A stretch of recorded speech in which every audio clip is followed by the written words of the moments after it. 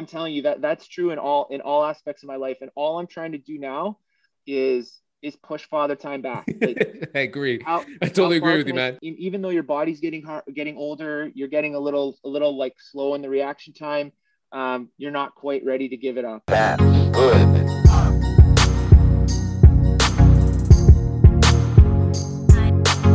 Welcome to the Manny Project podcast, where we reveal true stories of health, fitness, exercise, nutrition, success, and most importantly, failure.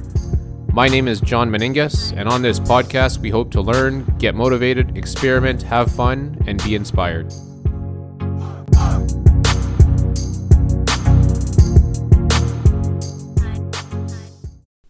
All right, so welcome to the Manny Project podcast, everybody. My name is John Meningas. And on today's episode, I've got a special guest. His name is Darren Desrosiers. And for those of you that don't know, Darren and I play baseball together. We don't play on the same team, but we used to play against each other for probably the last 10 years. A lot of us play in Thornhill, but Darren has found his way into the York League for the last couple of years. I don't want to say that we were bitter rivals, but we had mad respect for each other, and we had mad respect for each other's game. A couple of years back, we ran into each other at the Good Life Fitness at Hillcrest Mall, and we caught up. We loosely kept in touch with each other. We talked about the gym, we talked about fitness, we talked about exercise, we talked about his Traeger grill, which looks pretty damn good, but we kept in touch. And I think that when you listen to this podcast, I learned a heck of a whole lot about Darren, and I'm happy to share this with everybody. So I hope you guys enjoy the episode. Take care. Hey, man. Hey, I was in the green room there. I was all like getting ready. It's like you're in the waiting room. You need to be admitted. I was getting all excited, nervous. Sorry, Crazy. dude, man. Sorry about that. No, I think it's awesome. I'm totally cool. To be honest, man, I had to like chow down some like really quick dinner. I was having dinner like literally just now. I literally popped some like laundry into the washer, dude. Like I've been just scrambling today. It's been a rough day. Yeah, it's been a rough day. Geez. I gotta say, man, I haven't seen you in a long time, but that beard is goddamn majestic. Thanks, man. Thanks. No, you know what? It usually it's like it's functional for me because usually I go ice fishing a couple times each winter. Nice. And like I really like it. Not only the fishing, but the beard when I'm fishing, right? Yeah. But it all got canceled because of COVID, right? So I kind of just been like letting it ride. So it's the longest I've ever had it, and it's been 2 years. So my wife is like, she's been like, you need to get rid of it, but I'm holding on, man. I'm holding on. Is she making you like maintain it properly, or is it just kind of free ball it and let it go? No, the thing that she doesn't like, she doesn't actually mind the length, but when it starts to like get out, that's when she calls the barber. She like books me a barber. All of a sudden, I'll see this email come in. It's like, oh, you have a beard trim on Friday. I'm like, okay, I get it. Nice. I used to grow that. I think I had it like maybe 3 years ago or so. And honestly, man, it was good. I loved it. But like you said, once it starts coming off to the sides, you got to like pull it right back in, or else it gets a little out of control sometimes, right? Yeah. And the other thing too is right now, I just restocked on some beard products. Like I got the balm and the oil and all that. Nice. So that's the other thing that usually like indicates when I'm going to shave it is when I run out of product. So I'm like, I don't have any product. It gets crazy and it's just done. But you know, with these types of things, I'm really just, I don't want to say I'm emotional with it, but like one day I just be like, you know what, I'm done. And it's over. Man, like, I totally hear you. Cause honestly, I'm rocking something that I can see on your head right now too. I'm rocking something that I'm like 2 seconds away. Like, I mean, 2 seconds away from just giving my whole head a shave. Really? So, yeah, I know exactly the feeling you're talking about, but I can see you got one rocking, but I got a little man bun going on there too. Did you cut that or did Ali cut that for you? You know what? The sides are looking good. Getting my girlfriend to kind of like trim it a little bit, but she's only cleaning up the sides. Pre-pandemic and pre-everything, I basically just left the sides just to clean up. But then top it just kept going. And honestly, man, the longer it gets, the easier it becomes, man. I'm not joking. Yeah. That's awesome. No, I've never had hair this long either on my face or on my head. So it's been pretty different. Like people who haven't seen me in a while, like you haven't seen me in a while. That's the reaction you get. Like I just interviewed for a job a couple weeks ago, Mm-hmm. and the guy hadn't seen me in like a year, maybe more than a year. And I had like a little small beard on, and Yeah. man, he saw me, and the first thing was like, "Who are you?" Oh man. Anyways, it was a little awkward. Well, welcome to the world of What it is. 2021, So I man. wasn't gonna shave it for him. When was the last time you got an actual haircut done? Like a proper, like Uh, in the chair? it wasn't so bad. It was December. Oh, December. okay. That's good. That's So good. I tried a new place.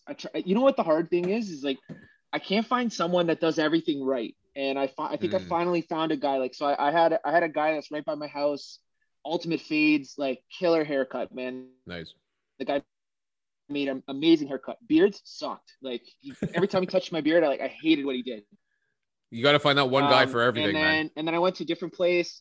Like just yeah, you gotta find the one guy. So I finally found a place like in King, that's like just on what's on Jane, right? Like Main Street Kinger. Okay. The guy's pretty good. So I'm like happy he's got some skills. So I'll go back to him and December was the last time I was actually in Nice. for like in the chair haircut. But it's still weird too because you got to wear your mask the whole Yeah. time. Yeah. And then I'm like, hey, can you do my beard? You know, you guys can do my beard. And then I take down my mat, like take that. Did you it's have to just like awful. I roll don't it know. up to like the lips kind of so he can work under it, or like how did he do it? No. So I don't. I'm kind of bad with the masks. Like I have a gator, right? Okay. That I like because the mask, honestly, the mask is bad for beards because when you put it on, it digs into the beard and then all of a sudden you get this huge like wave You get the when you finally shape in take it there. off. Like Yeah. Yeah. yeah, Yeah. yeah. So I clean that up.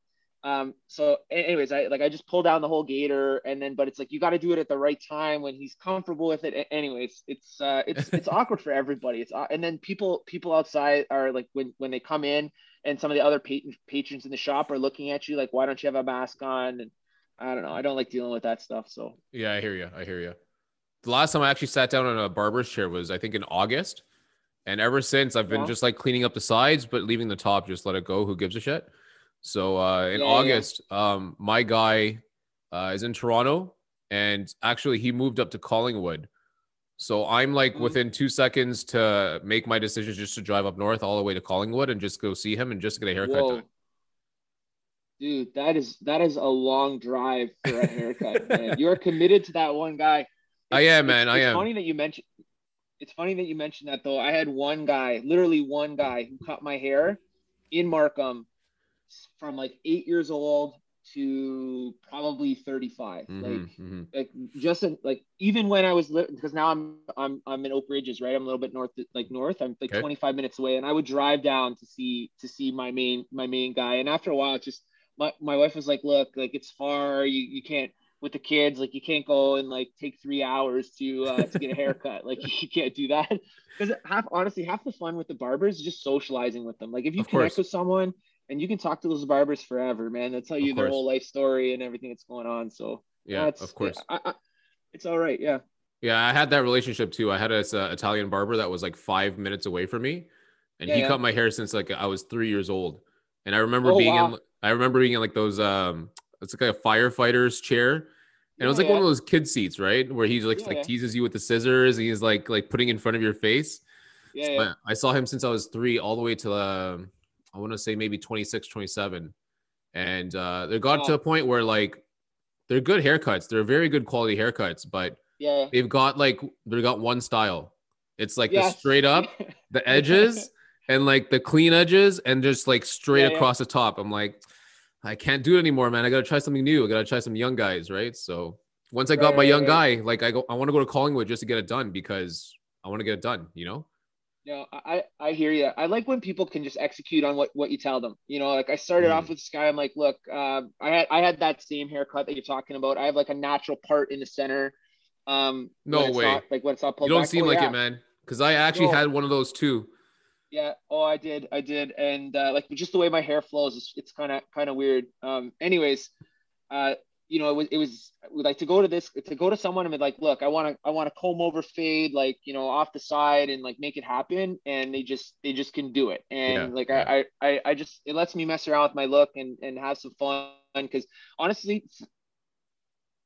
like same as you, I had the same haircut probably for 30 years of my life. Yeah. So now before I turn 40, I gotta do something fun before I gotta be an adult. Well, I think we're adults already as it is, man. But I gotta say that beard is pretty damn majestic. So kudos to you for Yeah. keeping it up, man. 2 years going. How long has the bun been going on the top? Not long, not long. Probably November. November. Nice, That's it. nice, So yeah, nice, not long. Just a couple of months on that. It's just a baby bun. I'm just learning how to do it. nice. I gotta ask: are people giving you some judgments about the man bun, or what's the man bun etiquette around there? I think so my wife hates it. Like my wife hates anything that isn't like real short and tight. Traditional? Yeah, yeah, So yeah. she hates long. Yeah, absolutely, absolutely. She loves, like, she hates the long hair. She's always hated long hair. Nice. So she's taken a little bit to getting used to. But honestly, with four girls in the house, like my wife and the three daughters, like we're never short hair ties. So like I can always get wet. I could always like, throw it up. That's Um, true. I don't know. I don't know what color it is today, but I wouldn't be surprised if it was pink or purple or some kind of sparkle or something. So, yeah, like it's good. I think honestly the biggest thing is like when we get back to work. So I've been working from home. When I get back to work and people haven't seen you for a long time, Oh man, that's gonna be or they tough. or they don't notice it, I think that's when the etiquette is going to get, like, the looks are going to get weird. Oh Right? yeah, for sure. Yeah. Sorry, Oh, there you go. my Wi-Fi was going a little slow there, It's all good. so I I think just it's switched mine too, to so I had to switch off my phone. I switched. Yeah, I switched to data on my phone there. So sorry about that for the Sure. delay. Anyways, you're saying you're taking a break with the podcast piece.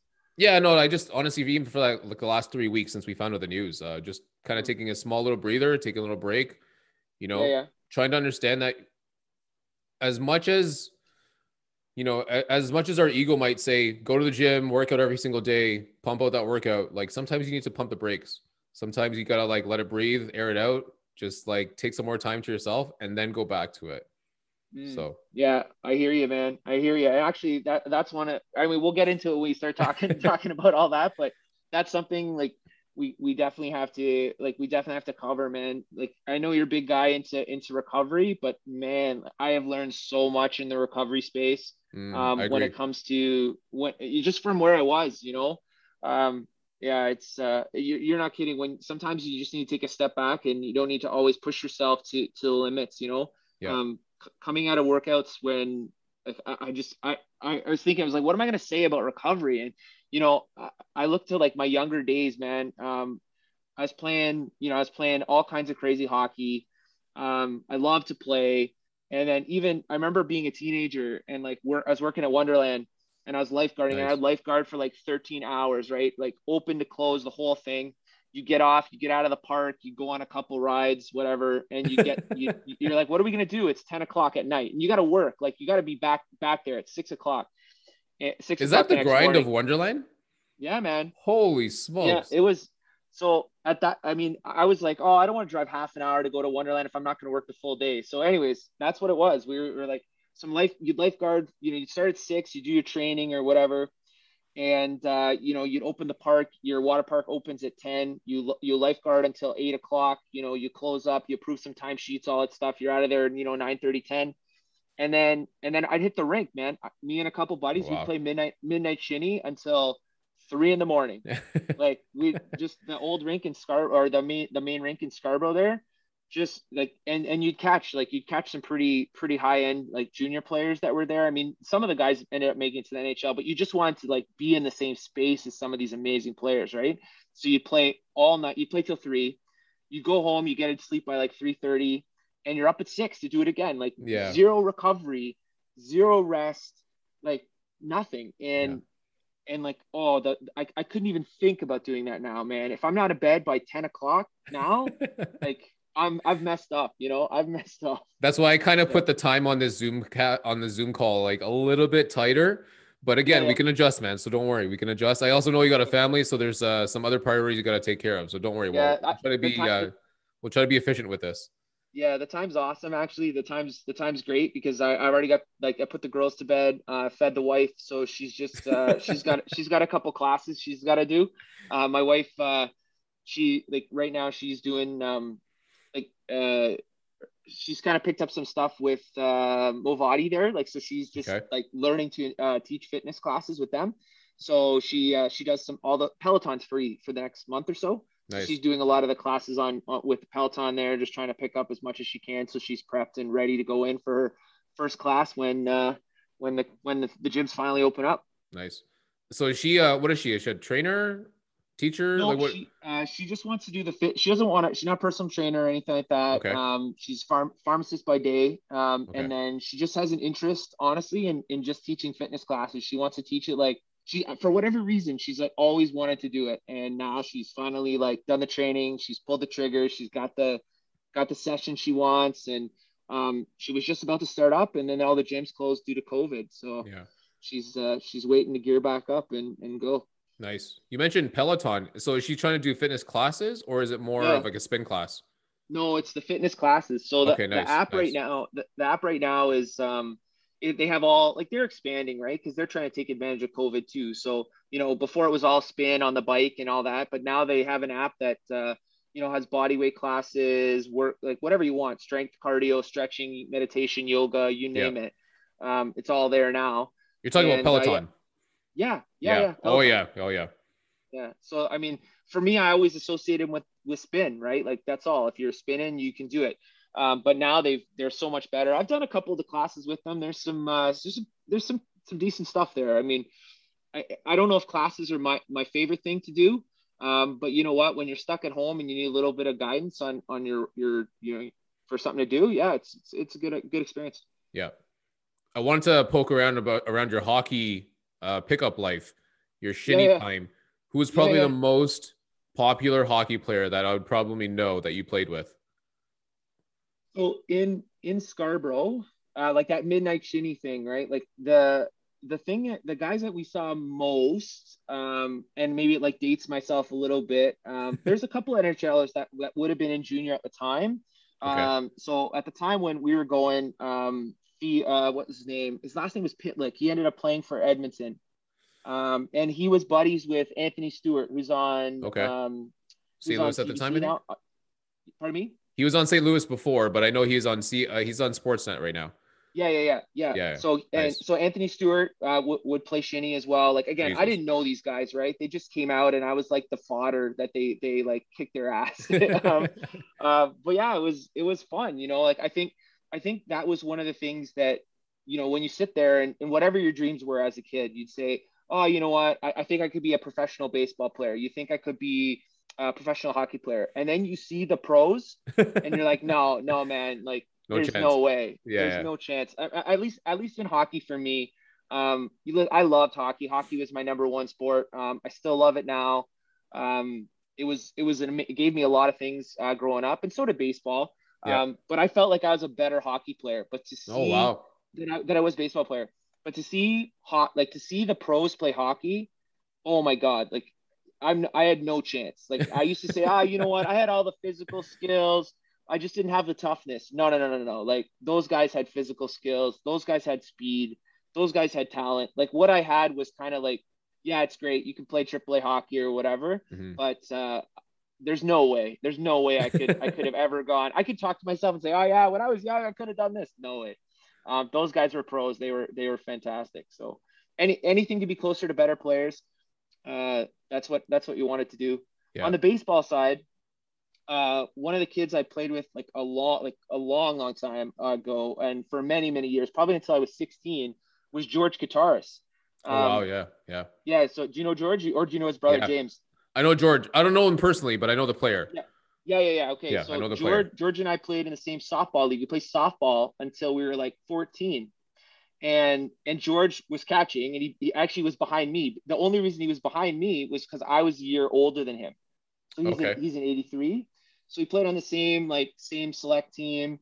And yeah, we played, and he was a fantastic guy. I wish I kept in touch with him. Like we used to play video games and had like a lot of fun together with him and a couple other guys. Um, but George was something special. Like his arm was insane. Even at, we're talking like 9, 10, 11, like that guy could pick up a ball and it would just explode out of his hand. Yeah. There's something Um, about it.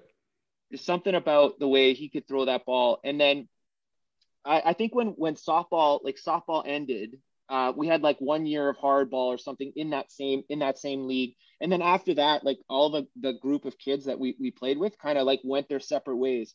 I played like a half season with the Markham Mariners, like the baseball, the whatever it was, like the traveling baseball team. Yep. But I Yep. wasn't a central figure for them. So I like it was a hard sell to my parents, like drive me to Kingston on a Wednesday to like, sit on the bench and play an inning and maybe get an at bat. So we were kind of out of that, but George moved on to like the Ontario Blue Jays, like right out of basically like softball, like softball his whole life. But the guy was so talented, man. He's so talented. And then obviously his story is kind of well placed. He went to college. I don't even think it was a Division I school. I think he was like Oklahoma State Cowboys or something like that. And then got drafted and ended up playing at Fenway. Like, he had a What more can you ask for? Yeah, exactly. You know what? If if I could have known that I had any chance of doing that, I would have taken it in a heartbeat. Like unbelievable ride that guy had. But honestly, I like baseball. It was a lot of fun, but I don't think I was any good at it. I kind of want to set the table with that because obviously we know each other through baseball. So first off, are you playing in 2021 or what's the deal with you this year? Yeah, I'm gonna play. Nice. So I just play in an old man's league. Still hardball. Come on, but, old man's league. Yeah. I mean, so it's not honestly the hard thing for me, with baseball is not the game. I love to be outside in the summer. It's amazing. It's the time commitment and the flexibility that's a challenge for me. So, the York League, like it's nowhere near Thornhill. It's not the same skill level. But the nice thing is it's like you're going to play once or twice a weekend, and the games are Friday, Saturday, or Sunday, always at the same times. Nice. So, like that's the nice thing for me. Like it's really hard for me to get down on a Tuesday night, because my wife needs those days, right? Like my wife has other goals, and in the summer, honestly, she puts up with a lot for hockey. So when it comes to baseball, I kind of let her have the summers. So like she loves to play volleyball. So if she wants to play volleyball, she plays. And I kind of take what's left over. So that's, yeah, I'm playing. I'm excited. I got my Sam bat ready to go. Nice. I'm jacked up about that. So I'm really looking forward to it. Nice. Are you still catching or what are you doing now? So I'm playing a lot of outfield actually. Nice. I'm Get those legs a break, man. You got to give those legs a break. Yeah. Like honestly, being behind the plate is natural to me. Like it's something I've done literally since I was probably 7 or 8. So I just feel so comfortable back there. But the injuries you sustain when you're there, I mean, I'm not laughing at you. I'm laughing with you because I caught for like 2 months and I was done. Yeah. I was done. You know what? You never, for whatever reason, like I like the old school mask, right? Not the hockey style, but like, just to pull with the cap there. Yeah. But you never get hit in the face, man. Like all I want to do is get hit in the face. I like get hit straight in the hands. Yeah. Oh no, I've gotten hit straight on all the time, man. Really? You never get hit straight on?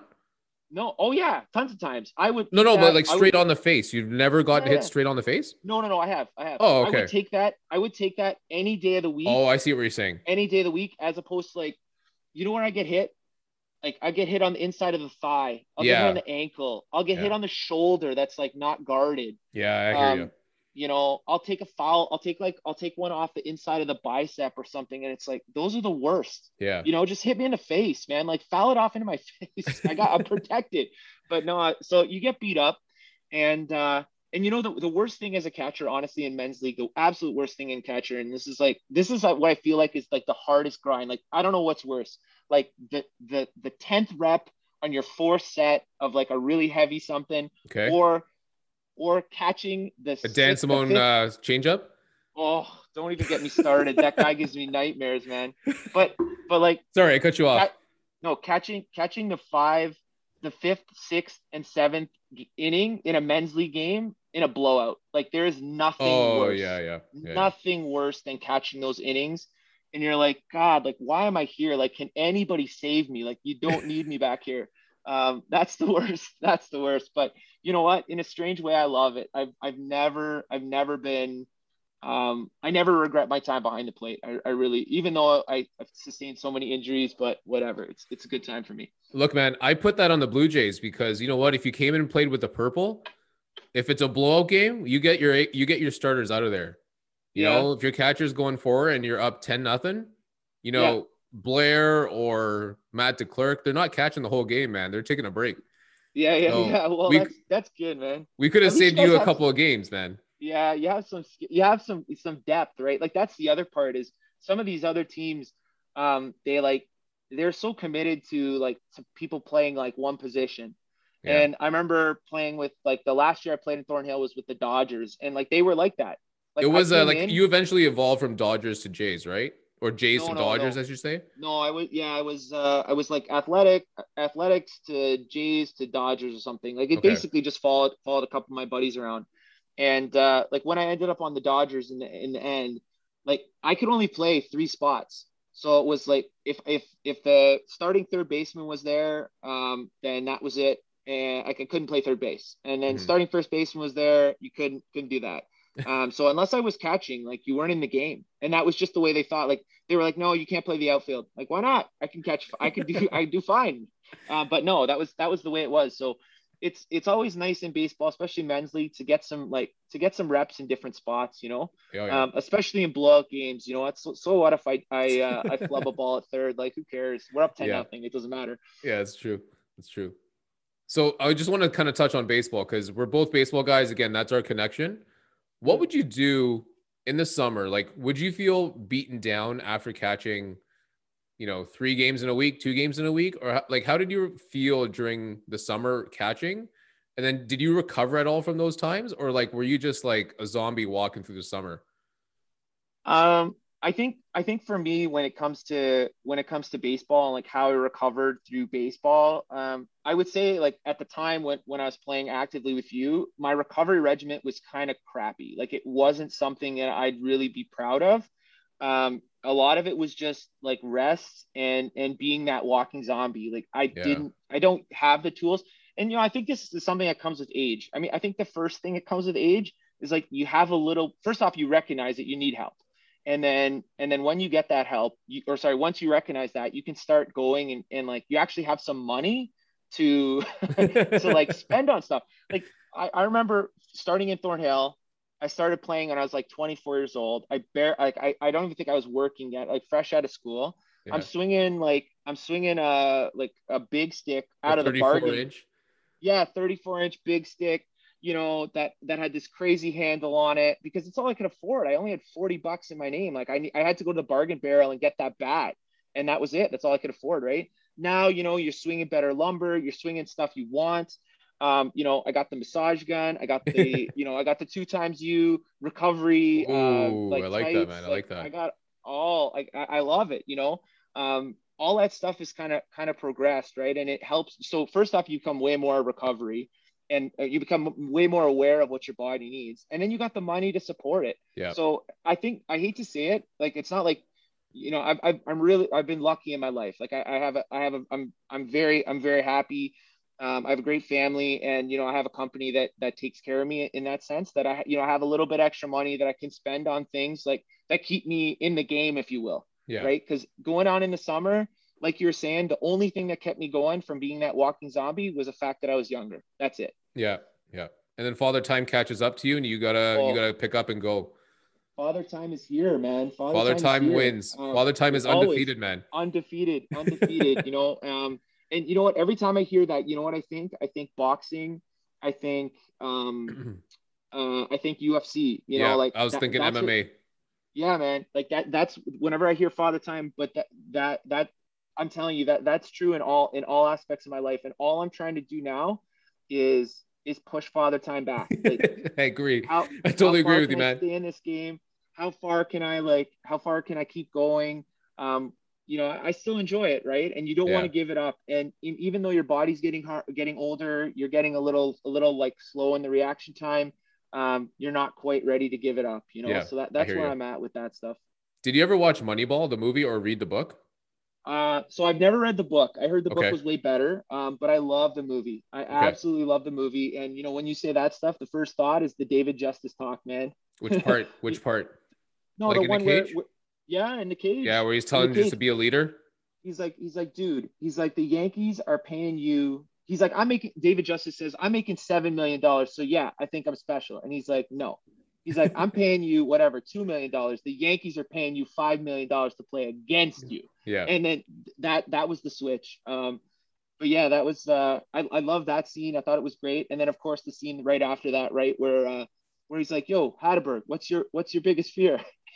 any ball hit in my general direction. And then David Justin's like, yeah. And then he goes, no, seriously, what is it? And then he's like, yeah, that's it. So listen, man, that was my transition from third to first. I hated playing first base, but I played it because, that's kind of what our guys needed. But for me, I just naturally see the ball coming off of a player's bat from the left side, or from the left batter's box, from the standard box. I can see someone's bat turning to know that the ball's going to come to me. So that's where I just feel comfortable. But when I'm on the first base side, I can't see that. I don't have that instinct to tell that a ball is coming my way. But I referenced to Moneyball because there's one line in there that references to Father Time. And I think it was somewhere along the lines of them talking about Brad Pitt's, like, his journey of being a minor leaguer, jumping from team to team, and he never found a home.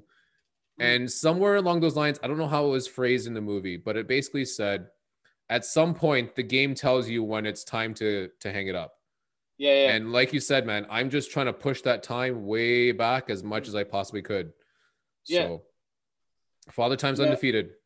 Yeah, absolutely. And I think that, and I mentioned this already about hockey, like being a hockey guy, but I will tell you that I've scored tons of goals in hockey. I love scoring. It's amazing. I love the feeling of it, but there's no better feeling than hitting that ball and hearing the crack of the bat and knowing you got it. Like, it's gone. Yeah. And I think the thing that is so awesome about baseball is you actually get to celebrate what you just did, right? Like in hockey, I don't know about that, man. I don't know about that. You're not really supposed to celebrate that home run, dude.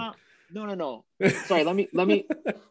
Okay, when you hit a home run, John, are you not sitting there as you're taking your 35 seconds to round the bases? Because no.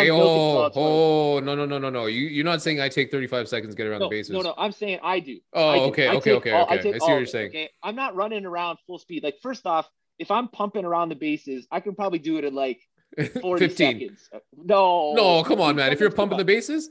I don't know if I'm that fast. Anyways, but still, whatever. So say I do it in 20 seconds, right? Sure. You're going around and you may not be pumping your fist and all that stuff, but inside, man, how happy are you? That's true.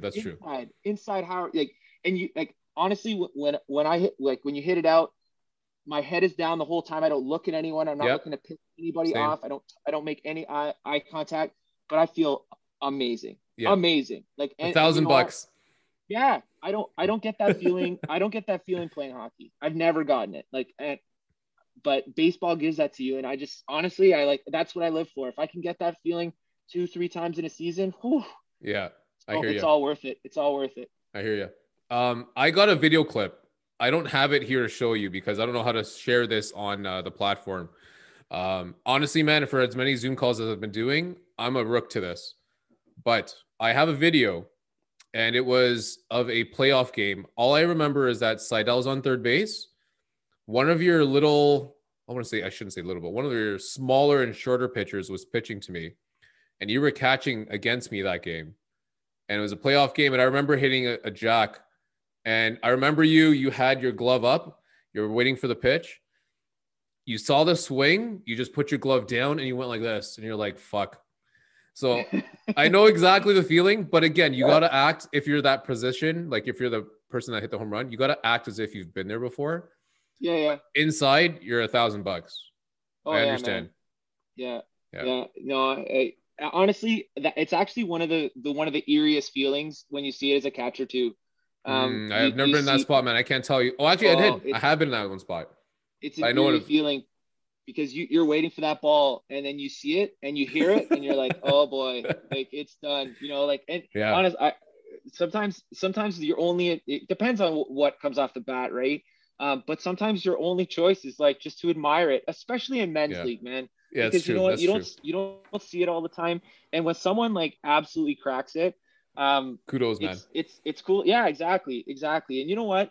I never hated anybody in men's league. Like, I know there are some teams that were like, you know what? I hate these guys. I never want to see them win. You know what? If you don't spike me when you're coming around, or you don't do anything dirty, I'll cheer for you. Whatever. I don't care. Like, we're there for fun, That's true. I caught a game. And do you remember playing against Paulo? Oh yeah. That guy, that guy was outstanding, man. What a pitcher. I'm pretty sure you tattooed one off of him. It's either him or the Simone. No, I never hit the Simones pretty well. They give me nightmares, but you had one against us. You had a big one against us. I did touch one on against Paulo there, and you know what? That guy was such a classy dude, man. Like that was a tight game. You guys end up winning, but I remember sitting through going through the handshake line, and he went right to me and he's like, "Man, great!" Like he said, "Great smack," and I never heard that before. Anyways, I just thought that was so classy of a guy. Like the guy was dominating that game. I consider myself lucky to touch him up. But he took it all in stride. Really great dude. He didn't do anything. He didn't throw at me the next. No, that's not us, man. Come on, the Rockies. No. You know what? Honestly, like everyone on your team was they were all good people, and I appreciated that. Like I know I never had any ill wills. Of course you want to win, right? Like any game you want to play. I don't care if you're playing like the worst, or the best. You want to win. But in terms of there were some people that kind of had mouths on them, but no one on your team was like that. So it's always good to just play against people that are there just to play clean and play the game the right way. Yeah. Sorry, man. I know we're going along with baseball. I want to throw one more little tidbit in. I was catching for Paulo, and it was one of those blowout games. So it was one of those games where I had no business catching, but I was like in the 5th or 6th inning. I was like, guys, let me catch. Like I'll give DeClerc a break or something. Like I'll just do 2 innings. Who gives a shit? So I think it was Paulo pitching, blowout win against, I want to say the Jays or whatever team it was at that time, the Dodgers. Yeah. But I want to say his name is JR. Lefty? Yeah. So absolutely. JR was up bat. And Paulo was pitching.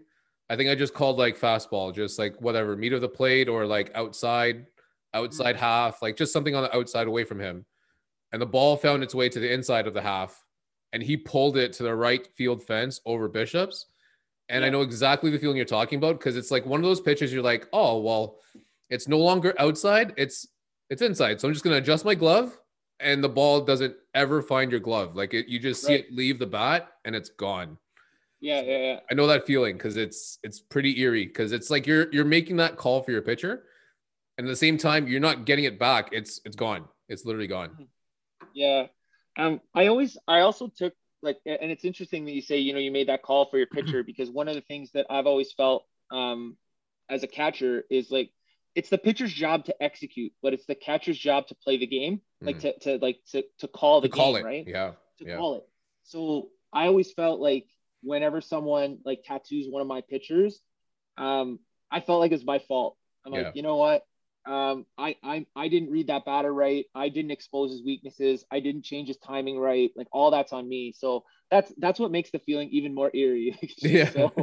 So strange. I know we talk a lot about baseball, and I know we're talking about catching, but a lot of my listeners don't really know, the catching position. So in your terms, because you're the catcher, can you describe to the listeners what catching and what the grueling part of catching really, really is to you? So I think the first part is physically it's incredibly demanding.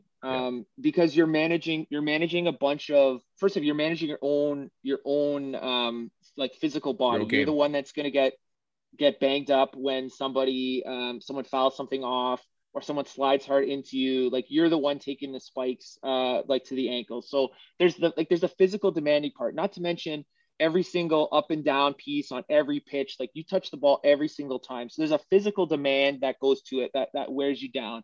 But the other part of it too, as a catcher, you have to manage everything else in the game. You have to manage your defensive positioning, the actual players, right?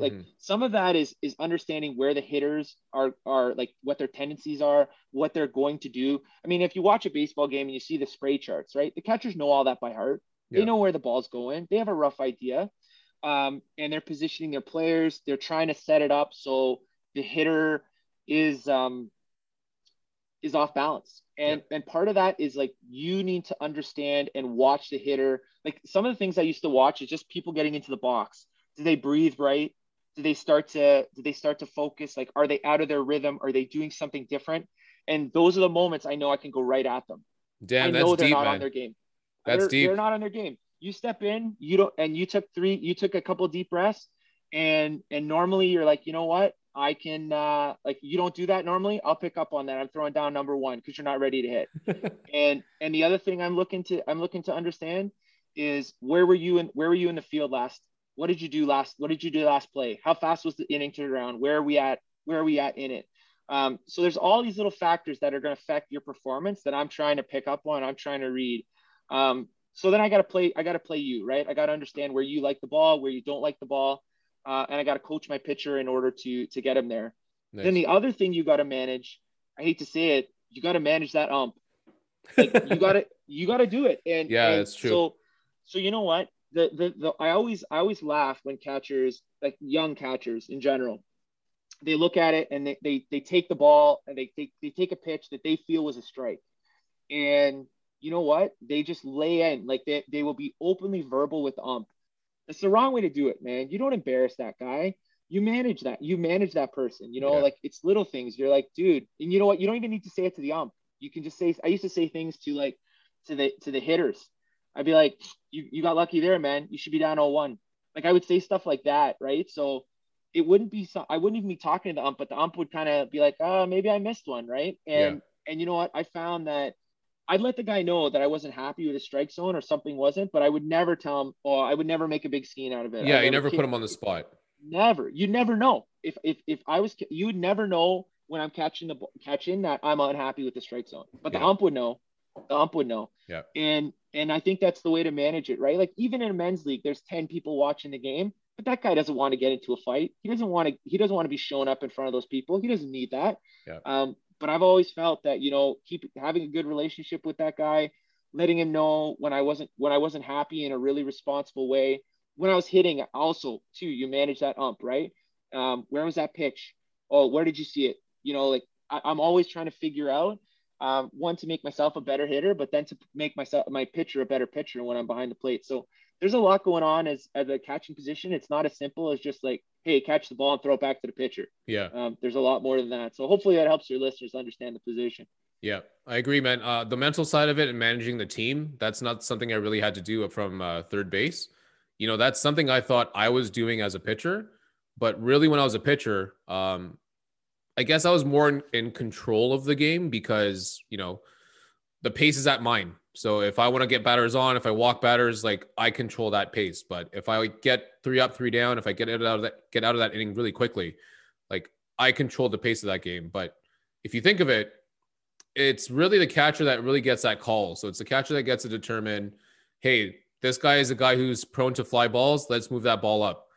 Hey, this is a guy that can ground it all the time. Doesn't do well with the outside zone. Let's just push it out there. So 100% that there's like a mental side to it that, you know, I don't really look at it from a baseball side because, again, I'm only on third base. So I get the ball, I throw the ball.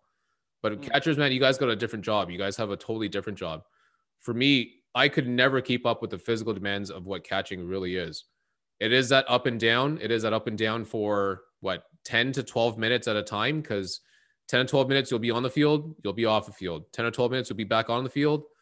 It's a really tough up and down, and it's something that I never, ever, ever want to do again, because it's that up and down, but then you got to try to run out for a double and try to stretch a single into a double. Like my legs never had the juice. Did you ever feel like your legs had juice still after like 4 innings, 5 innings?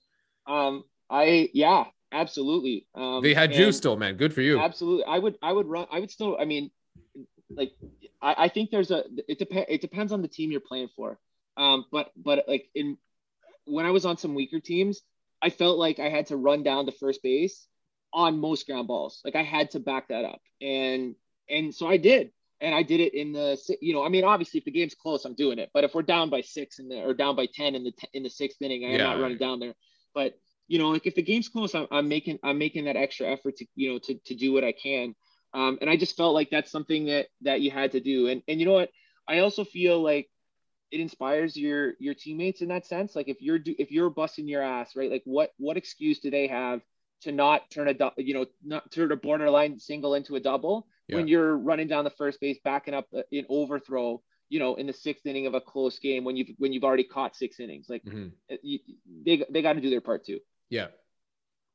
So how are you preparing for baseball this year, man? I know it's a weird 2020, 2021 off season. So what are you doing with Yeah. yourself right now to prepare yourself for the year? So I didn't play. I didn't play last year, and part of the rationale was I you know, my mom, who's like she's in her late 60s. She was helping us out with childcare, so I couldn't expose myself to the virus and potentially get her sick. So I took the year off. Um, but now that I got vaccinated. I was pretty lucky. I got vaccinated because of my dad. But long story short, um, I'm full gears ahead. So Good really, stuff. what I've been focusing on is like a lot of lower body. I think the two things that I would say I'm like really focused on right now is a lot of squats, a lot of deadlifts, and beyond that, a lot of transitional movements, rotational movements. These are things that I've never really focused on before as an athlete in any way, which is kind of stupid. But the mobility piece, making sure I'm moving correctly, I have good form. All these things have caused me trouble in the past, and when I look at my injury list, yeah, sure, everyone gets the bumps and scrapes, but my biggest problems are like, pulling groins, lower back issues. And all that is because I'm not moving right. The right muscles aren't firing. And one of the things actually I really enjoy, and it's like a couple shout outs there to some of my like physical mentors, right? Kelly Starlett, you probably know him, right? He's becoming a supple leopard Yep. author. I'm right into his book. It's helping me out with a lot of the injuries that I've had. One of the things also too, Squat University is the Instagram handle, but Aaron Horseshoe, I'm not gonna say his name right, but that guy's amazing. He posts all kinds of like things that really relate to me. He has some great podcasts with Dr. McGill and like the idea of gluteal amnesia. So this is something that's crazy. Like I have some muscle soreness on my left glute, and a lot Okay. of it is like losing that muscle connection, mind to muscle connection that I've been working on aggressively. I'd never heard of this before, but like just going through some of the diagnosing videos and some of the challenges that people he's worked with have shown, I'm very, very similar. So I may not have exactly the same problem. Obviously it's like a little WebMD here. I'm Yeah. diagnosing Yeah. myself. So, whether I have it or not, that's not the point. The point is like, look, I'm having I've had some glute issues in the past that I'm really just trying to address through, the different exercises really to just kind of keep me going. It's funny because like, yes, I have performance goals, but the biggest goal that I have is to play every game. Yep. Like, what's the old saying? Like the best skill, and what's the best skill an athlete can have, and it's availability, Yes. right? It's Yeah. being there and playing. and 100%. and you know what, as I get older, that's what's, sure, like, don't get me wrong, I want five jacks this year. Like, that's what I want. I want to make sure I'm doing the squats and I'm doing the deadlifts because I want to hit some homers. That's what I want. But the reality is I got to make sure that I'm healthy enough to be there, so that when I get that pitch, I'm able to turn on it and drive it, right? So Yeah. that's really what I'm focusing on: good mobility and lower body strength. And functional fitness.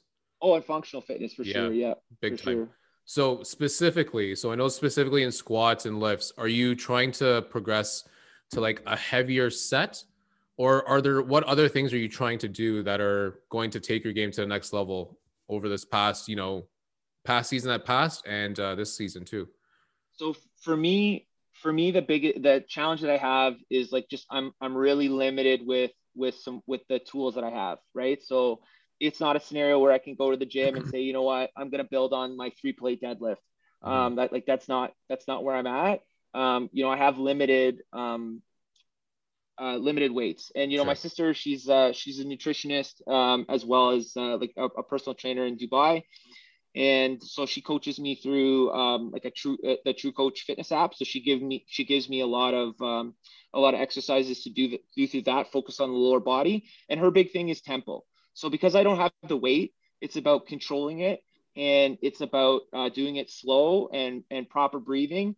And I will say that I didn't think I was gonna have as much challenge out of the weights that I have. Like I'm not, like I said, I don't have, 315 pounds to deadlift right now. I'm messing around with, a barbell, like an easy curl bar and like 85 pounds like that. So the numbers are not the same, but doing it with proper form and doing it with slow tempo, I feel like it's helping. Like again, it's not ideal, but it's what I got now. So that's what I'm up to. Cool. So give us a lens into your home gym. What are you working with right now? Like, what do you have with you? What are your resources right now? Okay, so I have some, like, again, I think most young men when they get some stuff with like they get some tools. Um, the first thing you buy is like the easy curl bar and stuff for biceps, right? So I have a bicep bench. I have a flat bench. I have some limited weights. I have a couple adjustable dumbbells, not very much, like up to 30 pounds, just a couple like cheap power block ones, Yep. that I had before the pandemic, right? Cool. I picked up a bunch of resistance bands, which have helped out a lot, to give me some of the additional weight that I was looking for. And that's really been my set. Like it's really been fairly simple, in terms of weight. So a lot of the stuff that I've really been focusing on has been more mobility, more body weight exercises, that's just helped me get, at least my weight down to kind of where I think I can steal some bases and be somewhat productive, move around the field. Because, missing out, like, actually it's funny because winter, people are like, oh, I get fat over the winter. I get skinny over the winter. I lose a lot of weight over the winter because of hockey.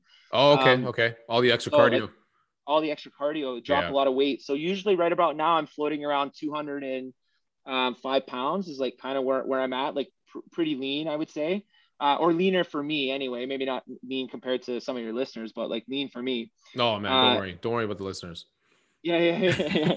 So right now I'm floating like I was like weighing myself this morning. I just dropped below 220 pounds. So I'm like 219 right now, feeling pretty lean, but not cardio lean, like, and not as strong as I'd like, It's bulking season, so, man. Yeah. Like I'm kind of in this awkward phase where like I want to be getting a bit stronger, especially in the lower body, but I don't have the weights to do it. And it's kind of been this awkward time, right? Because do you want to invest in a gym, or like, you got your rowing machine, which I think is awesome. But you want to invest in something like that, or do you still want to float with the idea of maybe going back to the gym? Yeah. I think, for me personally, I'm actually thinking about just like, what, let's spend a couple grand and like get a decent weight set and never go back to the gym ever again. You're thinking about doing it too, right? Yeah, I honestly, like, don't get me wrong. I had some amazing times at the gym. The nice thing about the gym is like, once you walk through those doors, man, you're geared up, you're ready to go, Yeah. It's really difficult to like gear up for that big deadlift when there's a TV upstairs and you got your two girls running around. Yeah, three, man. Three. Oh, three? Jesus. Three. So yeah, that's that.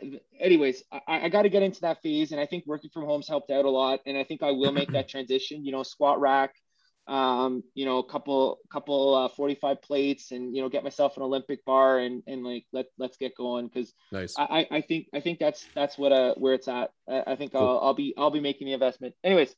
That's good, man. That's good stuff. Have you thought about going back to the gym? Like, what was your gym scenario? Because we ran into each other. I think it was, I want to say, Good Life Change Room.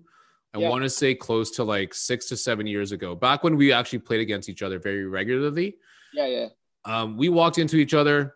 I actually didn't even notice you. I got headphones in. I'm like zoned in. But then you like shouted me out in the change room and like, yo, what's going on, man? And I was like, oh shit. Like, I didn't even know that you actually came here. Like, is that something you want to go back to, or is that like, what are you thinking?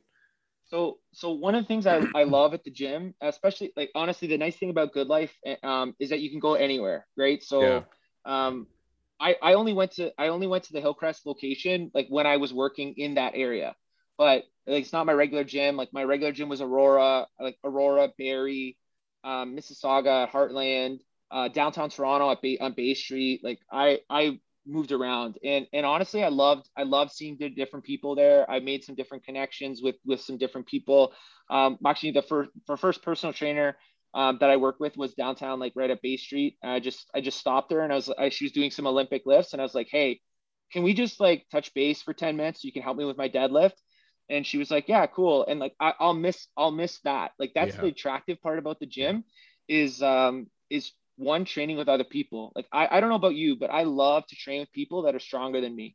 I love, like, if you can clean more than me, or you can deadlift more than me, or bench more, I want to work out with you, because I love chasing like I love chasing I'll cheer you on, I'll spot you, I'll help you hit your personal best, but you Yeah. better believe that I want to beat you. Like, I want, but so Competitive. I absolutely, man, and I love that, and I think that fires me up, even on those Wednesday morning workouts, right?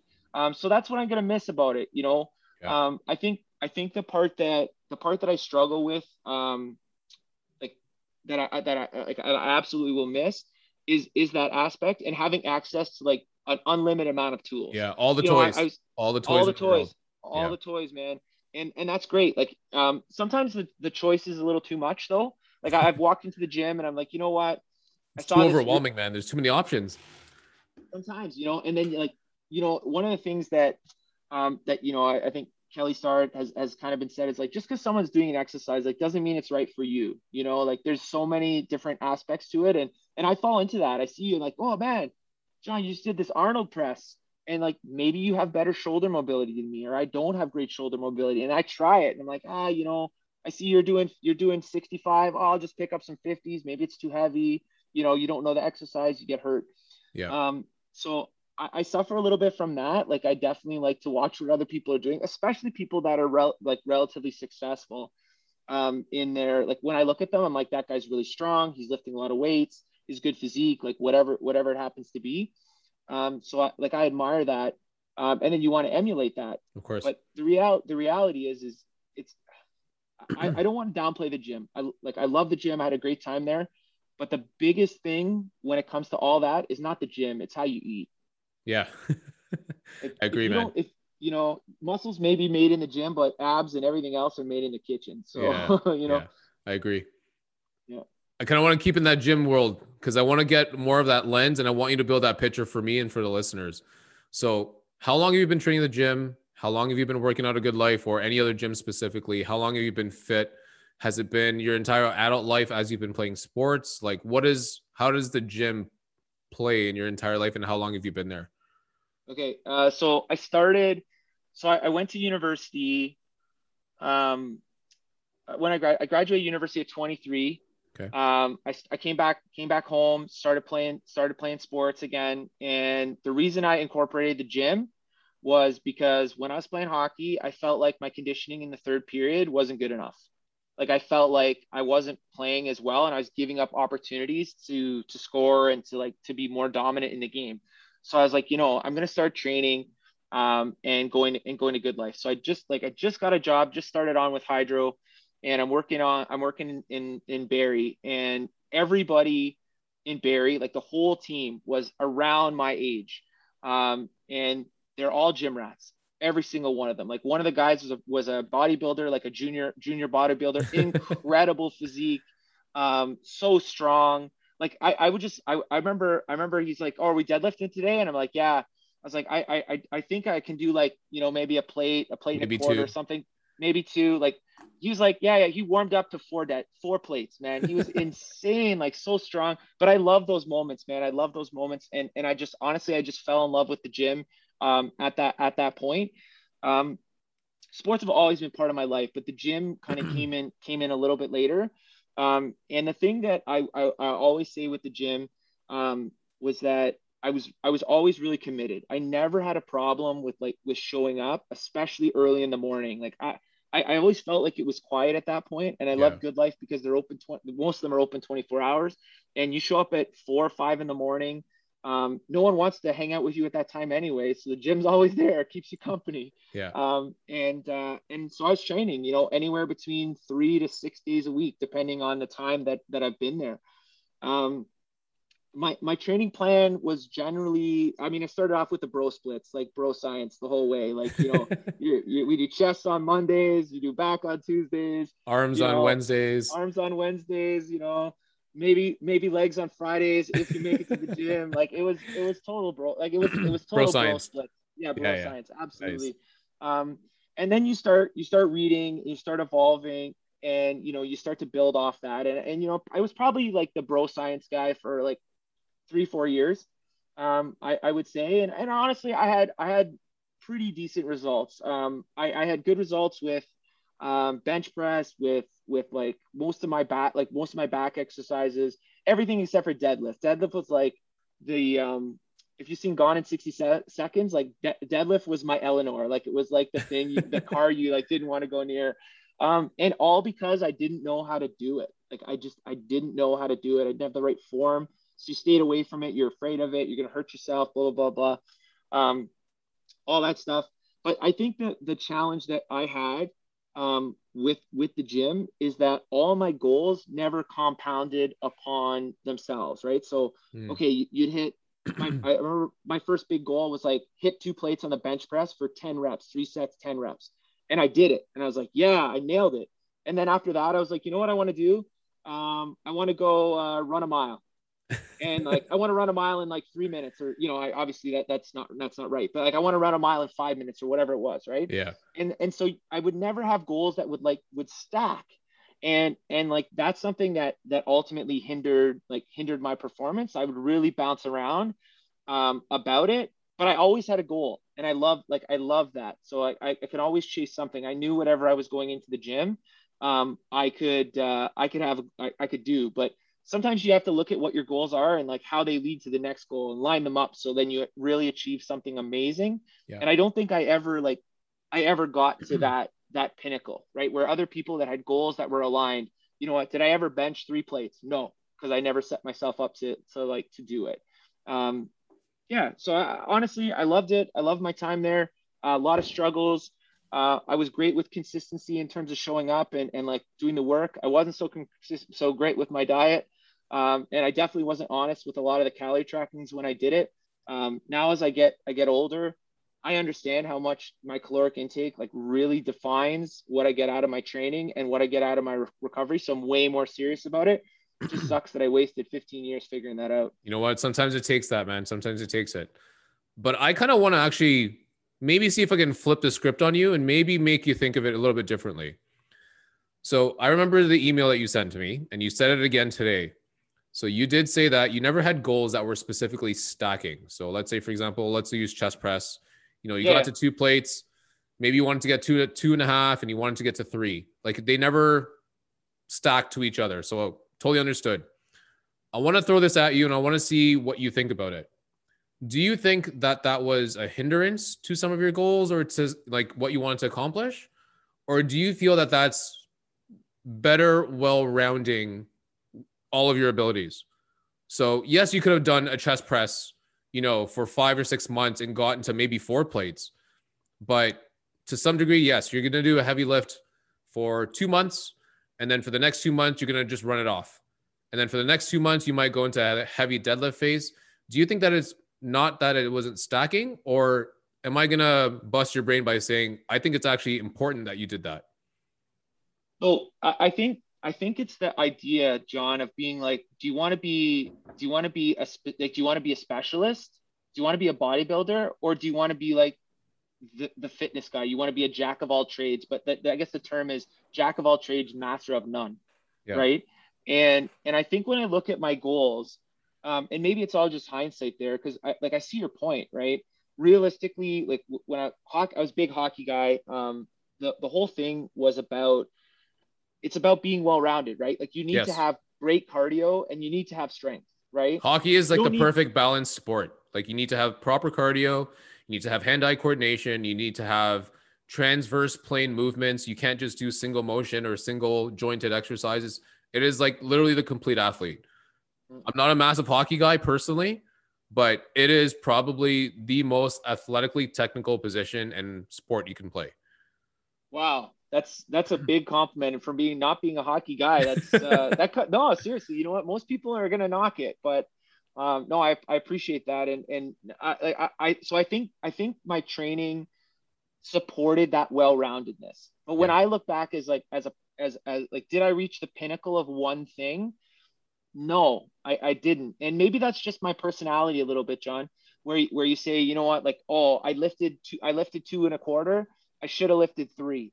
Like, but I never got there. I never got there. It's like that. It's that looking back and saying, well, you could have got there. I believed I could get there. I probably can still get there now. Mm-hmm. If I wanted to do it. The question is like, do I really want to do it? And am I willing to make the sacrifice? Because everything's a trade-off, right? Like Yep. last Yeah. summer I got into 100%. running, and I'm sitting there, and I got up to, I think at the end of the summer, I was hoping I could have ran a half marathon, and I made it up to like 17 kilometers, and then the winter hit, right? So I was confident I could do it. But at the same time, like, that style of endurance running is, again, not conducive to hockey training, right? Yep. So am I setting myself up by like achieving one goal? Am I trading off another? And the answer is absolutely yes. But I think at a certain point, you know what, you have to have different things that excite you and make you want to go to the gym. And I think that my training, even though it was a little, I'll call it sporadic, even though it really wasn't, like, it was consistent, but my goals changed a lot. Yep. It kept me going back, and you know what, it's definitely better for my health that I was going there, as opposed to, like, just saying, Playing video okay, games or I something. yeah, exactly, whatever it was I was doing. Yeah. Yeah, I agree, man. So I just kind of want to put that around because for me, I was in that stage where I kind of actually beat myself up as well too. So it was to a point where I got to a deadlift. I got to like 4.5, maybe even 5 plates at one point. And I was like, how do I keep pushing through this? Is this actually going to be more beneficial for me to keep pushing through this? Or do I want to get away from this and make sure that like I can actually look at it this in a different lens and make sure that I'm actually like cross-training myself so that I'm not just, going to kill myself doing a deadlift? Like, what more can I do? Can I also run 20 minutes and then also go back to some deadlifts afterwards? I just want to kind of spin it around to say, you know what? I think it's actually better for us as athletes to be a little more well-rounded, even though you're not going to the max in one specific trade. I think it's actually really important that we actually mix up as much as we possibly can. So I know and I know you applauded that I have a rower. I actually think that this is almost making me, at this point now that I'm like 3 months in and I'm super consistent, I think it's also almost boxing me into making myself one specific type by either reaching for a distance or reaching for a speed or reaching for a power.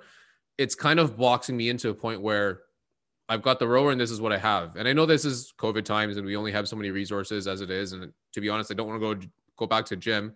So that's kind of my own choice. But I think it's important to look at it as we're changing our goals in addition to changing our body's ability to adapt to it. And the more that you keep changing that stimulus, the more your body keeps adapting and the better you become. Yeah, it's I mentioned, so I think that the changing the stimulus is something that, again, I'm still learning a little bit about.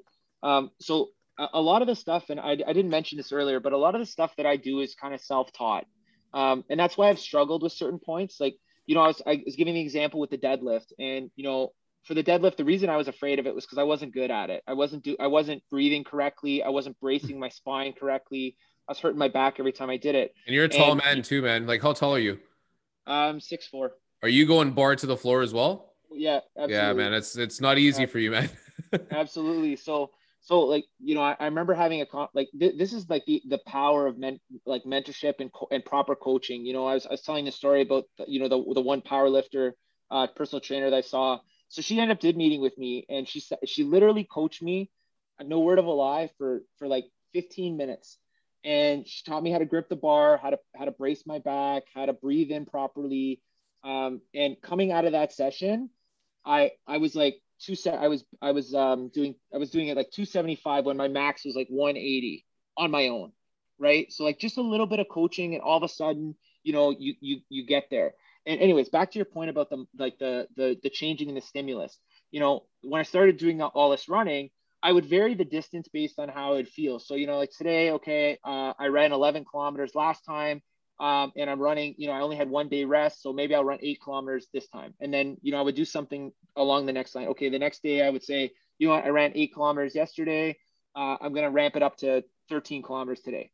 And like, Okay. I would coach myself, right, on what made sense to me. But when you look at some of the training programs that are out there for long distance running, there's a lot of speed work in there. Yeah. Like Yeah. A lot of there's speed like work, a lot of intervals. yeah, a Yeah. lot, which you know what is totally to what you're saying, right? It's that idea that, if you want to achieve this goal, you still need to be better at other aspects of running. It's not as simple as just saying, well, you know what, just run 21 kilometers or just go a little farther each time until you get there. No, it's about that well-rounded game that you're talking about, that well-rounded piece of training that really kind of gets you to that next level. So I think your point's a good one for sure. I know you talked about deadlifts, and I know you talked about running. So what's the trend for you right now? What are you jumping on? Like, what is the training philosophy that you're trying to adapt to right now? So for me, one of the things I've always kind of been proud of, despite being a heavy white guy, is like my jumping ability. I love to jump, man. I You love play it. basketball? No, you Oh, know come what? on, man. I'm a totally terrible basketball player. I'm the guy that like you just put under and you're like grab the rebound and pass the good players. Run right to the hoop. Run Yeah, right to yeah. the hoop, rebound it, and get to Uh, the shooter. I played intramural basketball when I was at school, and one of my friends was on the varsity girls basketball team, and so I played with a couple of like really excellent girl basketball players. And every time I grabbed the rebound and I went to shoot, honest to God, this one amazing basketball player would be like, "No!" every single time, like, "Don't shoot the ball." But anyways, like that, I You enjoyed got it. hops. Definitely no, yeah, but I love to jump. So back to the training.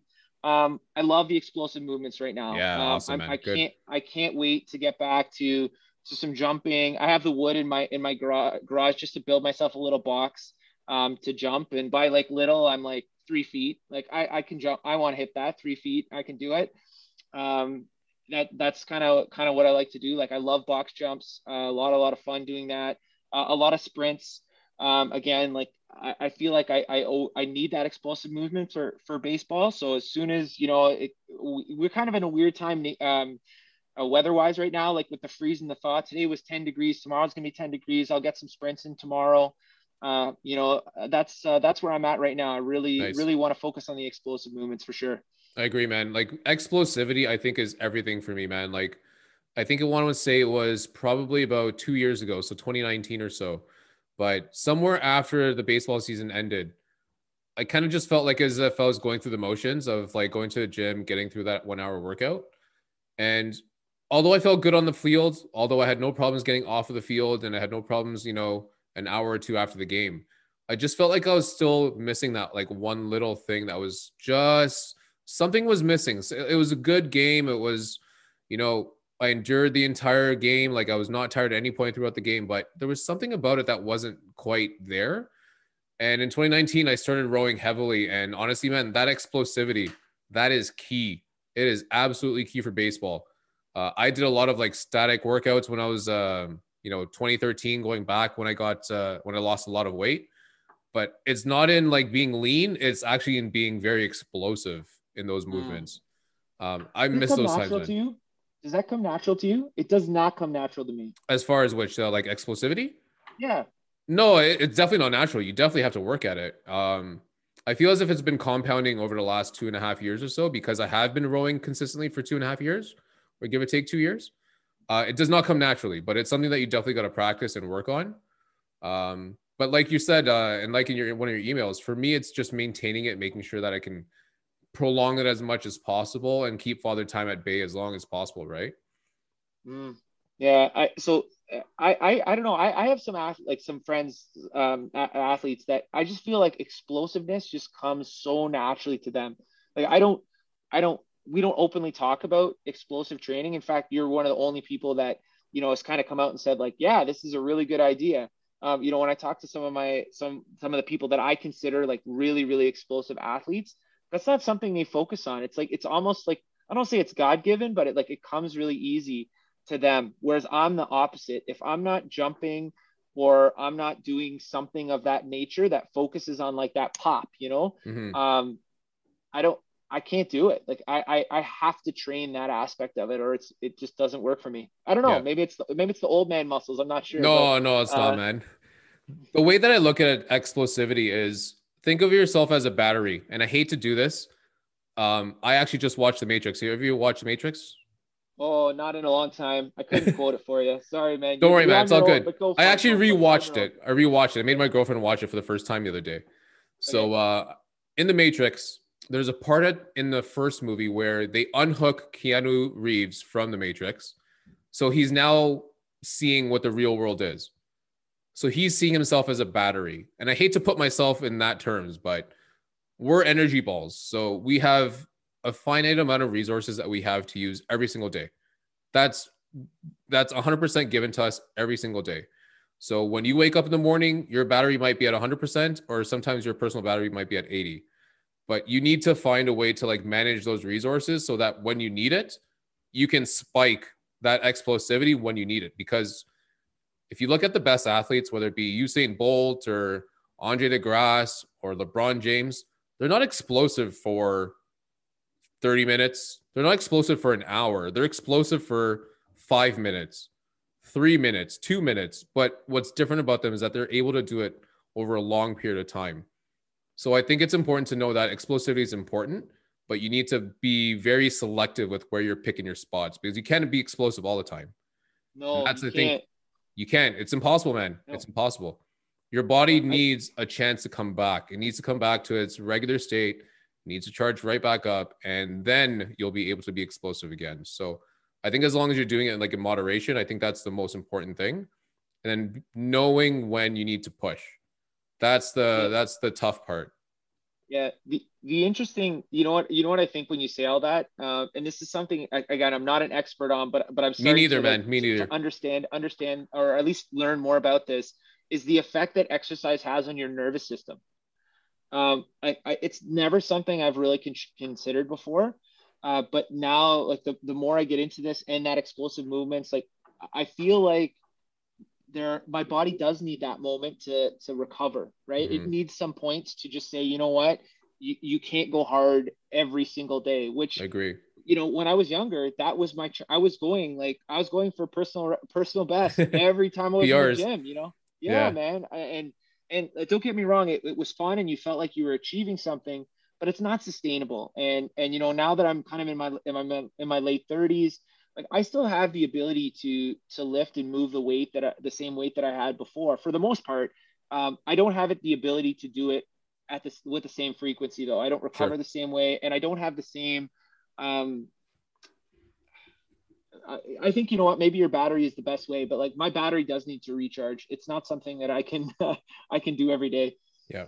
No, I know. And honestly, I think it's sometimes easy to say that to recharge, you go get a massage, you go to physio, you go to chiro. Like that's obviously very simple and easy ways to kind of get recharged. But I think we also need to start thinking of like perspective of like what we have in our lives. So for me, I live at home with my father, and sometimes recharging is going upstairs to the family room, watching the Raptors game with him, listening to him vent about the Raptors. Like that's a way for me to recharge. So I think it's also important to find real, real life incidents that we have in our life that will help us recharge. So Mm. sometimes that might be a cheat day with my girlfriend and we'll have pizza and we'll have donuts afterwards. Sometimes it's TV time with my dad. Sometimes it's sitting in my bed with my dog for like 30 minutes. Like those little moments that you can find a way to recharge yourself, I think are super important, man. It's interesting that you mentioned that because I think the mental side of fitness is something that's underestimated pretty much completely. Like I feel like now, when I was just getting into sports, like there were no sports psychologists. Like there was No. you didn't talk to anyone about pressure or how you felt. I remember like my dad is like the old school hockey player, right? He was terrible. I remember my dad, my dad would like every father son game, he would talk like so much shit and then he'd get out on the ice and he can't even skate. Anyways, that's a whole different story. But, you know, the like the side and the expectation from our parents' generation. I don't know how your dad was, but my dad is like, look, you need to toughen up. Like Yeah. this is something you need to deal with. And sometimes it wasn't a physical problem that I had. It was like the emotional side of things that I was struggling with. Like, I was afraid of something, Yeah. or I would, this guy did something to me, or, whether it was in hockey, like, oh, this guy was tougher than me, and I was afraid of him, or it was in baseball where I was like, you know what, I don't know if I can hit this guy. Yeah, this Right. Like guy's there's throwing so much heat right now. yeah, like I don't even know if I can see the ball, let alone touch it. Like, what do you want me to do? And like now the game is like now there's so much more focus on that.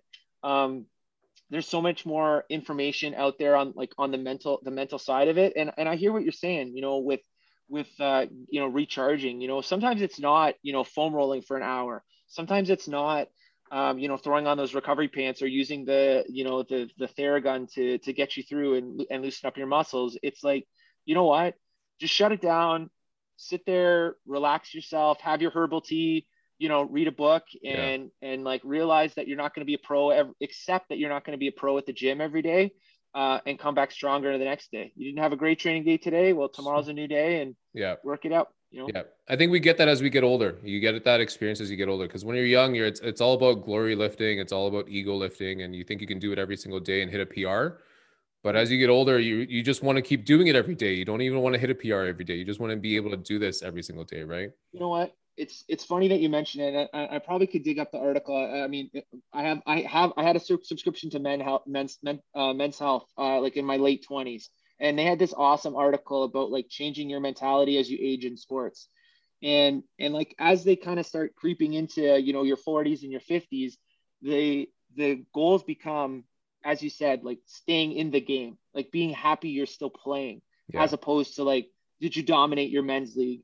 It becomes more for the love of the game and the ability and the pride that you've maintained yourself for so long that you're able to play with some of these younger kids and not feel out of place. So Yeah. I think it's a great point, man. It's something that I believe in. And I remember reading that article and thinking, man, if I ever get there, I will be, hopefully I can be happy to still be in the game. So Listen, yeah, man, it's the right way of thinking. I don't mean to pull this out, but how old are you? I'm 38. 38? For I'll the be sake 39 in June. 39 in June. Wow. For the sake of you both playing hockey in the off season and also baseball in the summer, dude. So I'm 34. I have a lot of friends that are, or they'd be close friends, a tight knit circle.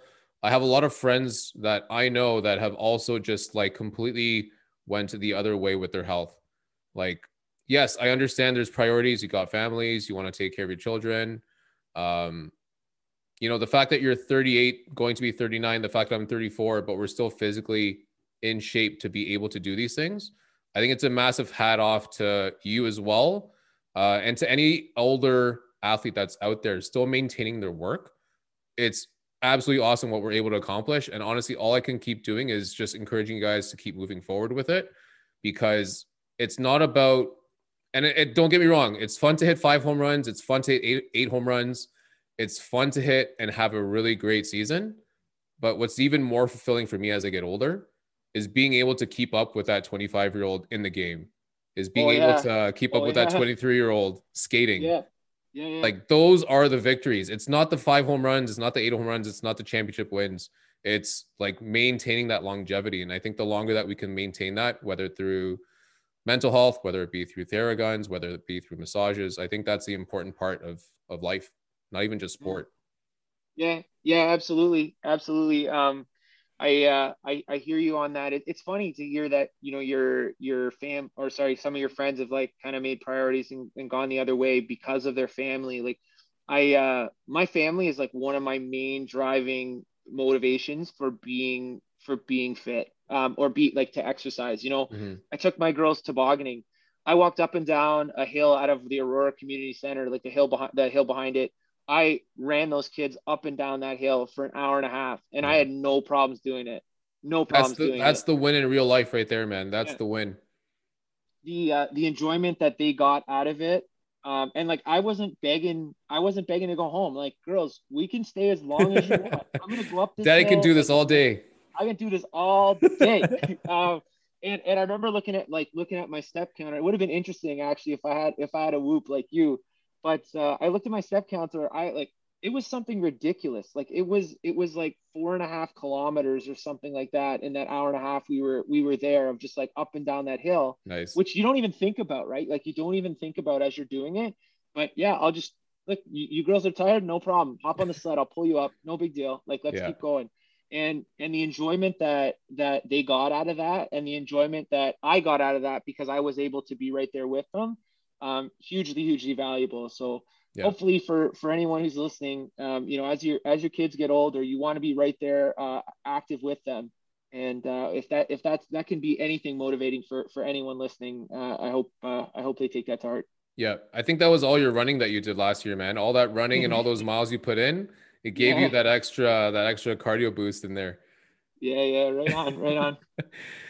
So I also wanted to talk about tracking. So tracking is something you just actually mentioned. So steps and your step count or your travel count. Are there Yep. like how do you measure your success? How are you tracking anything at the moment? So what are you tracking? What's important to you?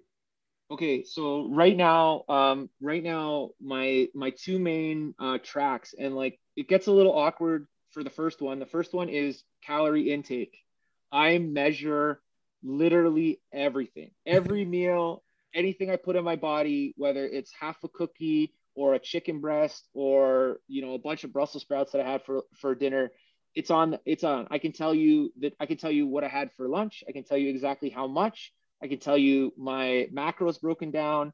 And the reason I do that is because the other number I'm tracking is my weight. And right now I want to do a little bit more running this summer, which is a little bit contradictory to, the power kind of things that I'm going. So I am trying to focus on dropping down a little bit. So when I do run a bit, I'm not, it's You're not not so hard on caring my as knees, much. right? Yeah. Exactly. That's really what I want to do. So those are the things that I'm really tracking right now, consistently, and I would say like really accurately. And I'm probably, for my calories, I'm gonna tell you, I've been honest with myself for 60 days. So my Fitness Pal, I'm using that app. Everything that's been in there in my body, whether it's cups of water, chocolates I sneak from the corner. Like, I felt so stupid the other day, John. I wanted a piece of dark chocolate. I ripped off 8 grams of dark chocolate. I measured it out, put it in the app. Like, there's nothing that gets in my body right now that doesn't go in there. So at least I'm honest with myself, right? Yeah. So if my weight's going up, I know why. I look at my app. Well, you know what? Your caloric intake was 2,200 calories. Or that was your target, and you were 2,700 calories. So that's what happened. You know, but all that data, being an engineer, I need that data in order to decipher where I'm 100%. going, and that's why I go. That's why I do it. Um, the other thing I will say that's a little bit surprising with my macros is the amount of carbs that I've got in there, and like that's something. So again, working with my sister, she's like, look, you need to get 8,000 steps a day. You need to be doing HIIT training 3 times a week, and you need to be lifting 5 times a week. And so she's got all the plans out there. She lists it all out for me. She's like, you need 200 grams of carbs a day. And I was like, 200 grams of carbs a day? You crazy? Like that? How am I supposed to lose any weight with that much carbs?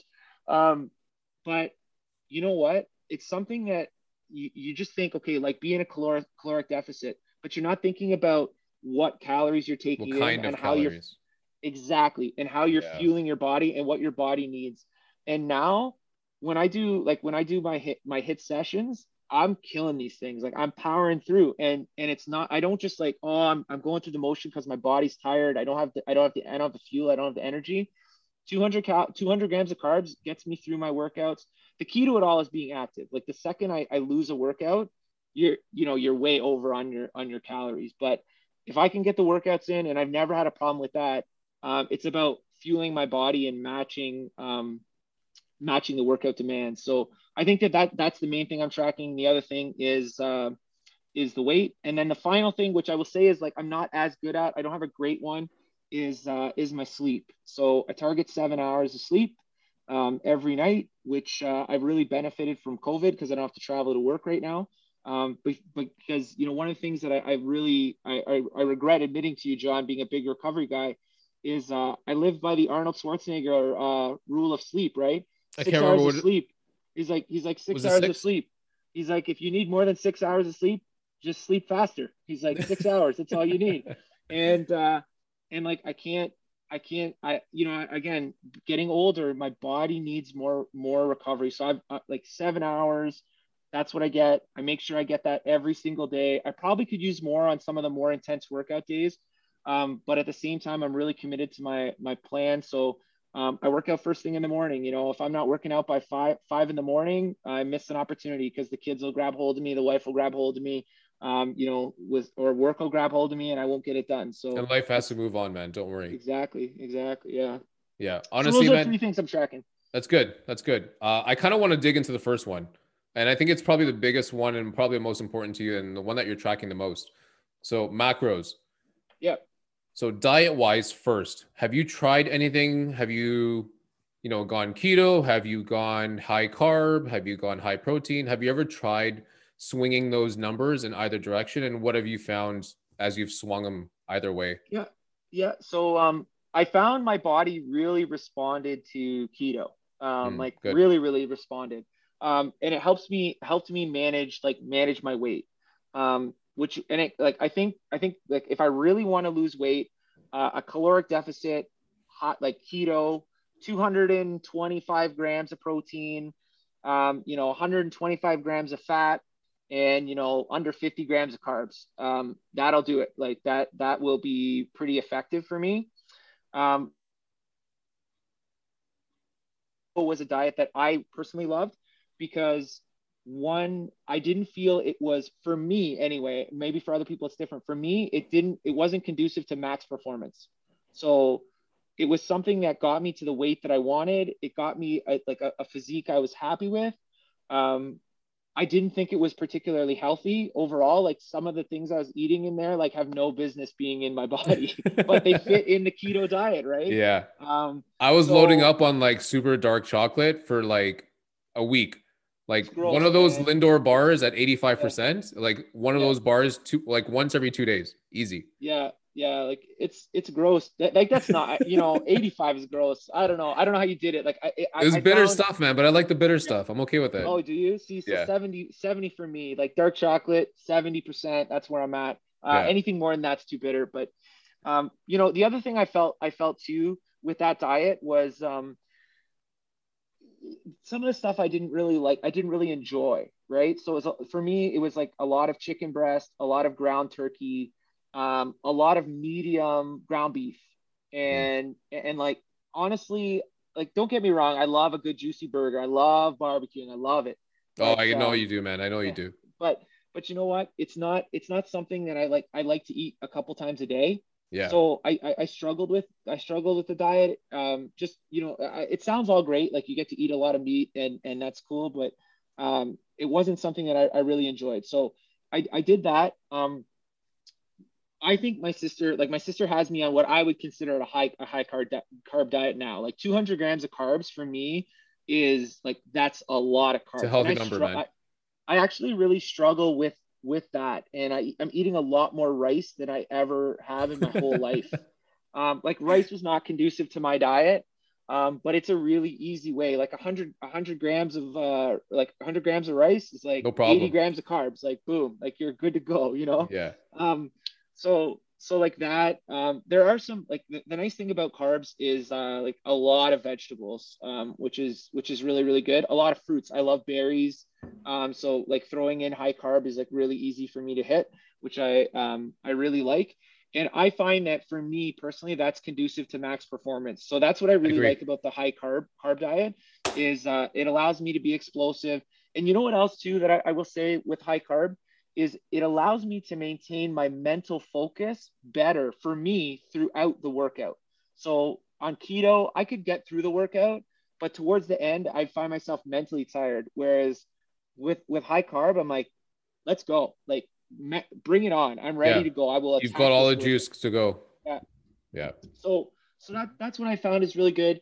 Have I messed around with like vegetarian diets at certain points? Yes. I like them. I found it difficult to get the protein in an enjoyable way. Hmm. Like sure, I could eat like 400 grams of broccoli and get my whatever 50 grams of protein, but it's like it just wasn't that fun. Like I didn't Yeah. really enjoy it, and that's not Yeah. honestly that's not a knock on vegetarians or vegans or anything like that. I have a lot of friends that love to eat it and get tons of like the question is not can you get the protein, right? I think that's the biggest knock on vegetarians. Like, how do you get the protein? No, you can get it. It's just whether you enjoy getting it or not. And for Yeah. me, I didn't love it. There is some great vegetarian dishes that live in my diet now, but I would say like to do it all the time would be a struggle for me. Yeah. I honestly 1,000% agree with you going into a higher carb diet. When I first started like really focusing on dieting, I thought it was more so about upping the protein as much as possible. I didn't care where it came from. I didn't care how it got there, but just up the protein first. And what I think that did is it actually caused maybe too much of an overload in my system to keep processing and keep processing and keep processing it to get my body to like get rid of it basically so I can move on to the next day. So I think I overloaded with protein too heavily. And for my personality, I do things to the extreme. I don't half-ass anything. Like if I'm going to say I'm going to go high protein, I'm going high protein. So I also did high protein. I went high fats. I went high carbs. And I'm in this stage right now where I think high carbs is the only way to go. I think there was such a massive movement away from carbohydrates and villainizing carbohydrates that I think it's got this bad stigma that you can't have carbs. And I think if you're looking to perform, I think it's actually in carbs that you need to reintroduce into your diets. I think it's actually there and it's necessary, whether it's in a simple or in a complex, whether it's in a fruit or whether it's in rice, you need carbs in your body. And I think that's where you're finding the massive benefit in your workouts and that sustained level of energy, because it does come from carbs. It really does. Yeah, you know what? So I had lots of conversations. The two things that have been eye-opening to me when it comes to that, and a lot of this is just my sister, right? So at the beginning of the year, I was like, look, I need to drop some weight. I'm going in. My caloric intake each day is going to be 1,700 calories. I got it planned out. This is what I'm going to eat, right? Just like you, like all in. I'm going to commit to this. I'm going to drop my weight. And my sister's like, no. She's like, you can't. She's like, you're not going to get what you want to get out of this. She's like, look, we're going to start you off at 2,500 calories a day. And I was like, 2,500 calories a day? And she's like, look, trust me, you get your work in. She's like, I'm not worried about you getting your work in. She's like, eat this way. And I was like, all right, fine. I'll trust the process. Like, you know more about this than me. I'll up my calories. And honestly, I feel really good. Like, I feel like eating that many calories and getting the workout that I did, that workout that I'm doing, I am dropping the weight. I'm not dropping it as fast as I was getting it at 1,700, but the tracking is going down. Mm-hmm. And I think a lot of that has to do is like, look, you're putting more into your workouts. You're burning more calories when you're there. You're fueling your body for max performance. And because you're doing that, your workouts are more effective. Yeah. So I hear it. I mean, it's crazy the way I was thinking, and just saying, if I restrict my body's going to like lose the weight, but no, it's going to try and hold on to the fat. It thinks you're in famine, doesn't think you have enough, right? So it's going to hold on. Whereas if you fuel it, yeah, you could burn it off. And so far I've been going pretty good. Yeah. I think what's important for us, especially, is we're trying to do this for performance as well too. So if your goal and if our goal was to solely just lose weight completely, like only lose weight, we don't care about performance, we don't care about any of that, we just want to lose weight, then 100%, we can definitely eat 1,700, we could definitely eat 1,900 calories and we'd be perfectly fine. But I think what's important to note out of all of this is that we want to perform when we're doing this. So in order to perform, you can't restrict your calories, you can't restrict your carbohydrates. You need to actually get them in because your body craves those things to use it as fuel. So do you time those? And how do you find that like throughout your day for your workout? So I know you're a morning workout guy, but do you time that so that you're doing something specifically late at night or you're doing something first thing in the morning? How are you timing your carbs and your food? So for me, my biggest carb intakes are breakfast and lunch. Like I will mix in a little bit in dinner. Like I'm definitely not restricting my carbs, but like I will take in between, say, I'll probably take 75 grams of carbs, like in my morning, in my breakfast. Like it's a big chunk of like the thick oatmeal, right? It's like a half cup or something like that. Like I love it. Yeah. It's awesome. Overnight oats, way to go with a protein, some protein in there, protein powder in there. It's awesome. And then my lunch is big too. Like, so I'll have a healthy scoop of rice in there. That'll give me like, again, another 75 grams or so. So like coming out of lunch, my body will have 150 grams of carbs in it. And then in dinner, I'm kind of just like topping up to get to that 200. and that tends to ramp me through the recovery phase of when I sleep, and gets me geared up for the workout in the morning. Cool. And now I got to ask you, is your family buying into this, or is this just a you thing so far? So my wife is awesome, because she's very supportive when it comes to the diets. She doesn't understand. My wife is like, she's one of those people that honestly she's very blessed in her whole eating, like that. My wife is so strict in the way that she, like, if she is full, it doesn't matter She's what you put full. in front of her. She's full. She's done. She's like, I've Yeah. had enough. Whereas for me, dude, if you like feed me an entire pizza and then you put another pizza in front of me, I will eat that pizza. Like I can't, I have no self-restraint. So to say how my family is supportive, yeah, absolutely.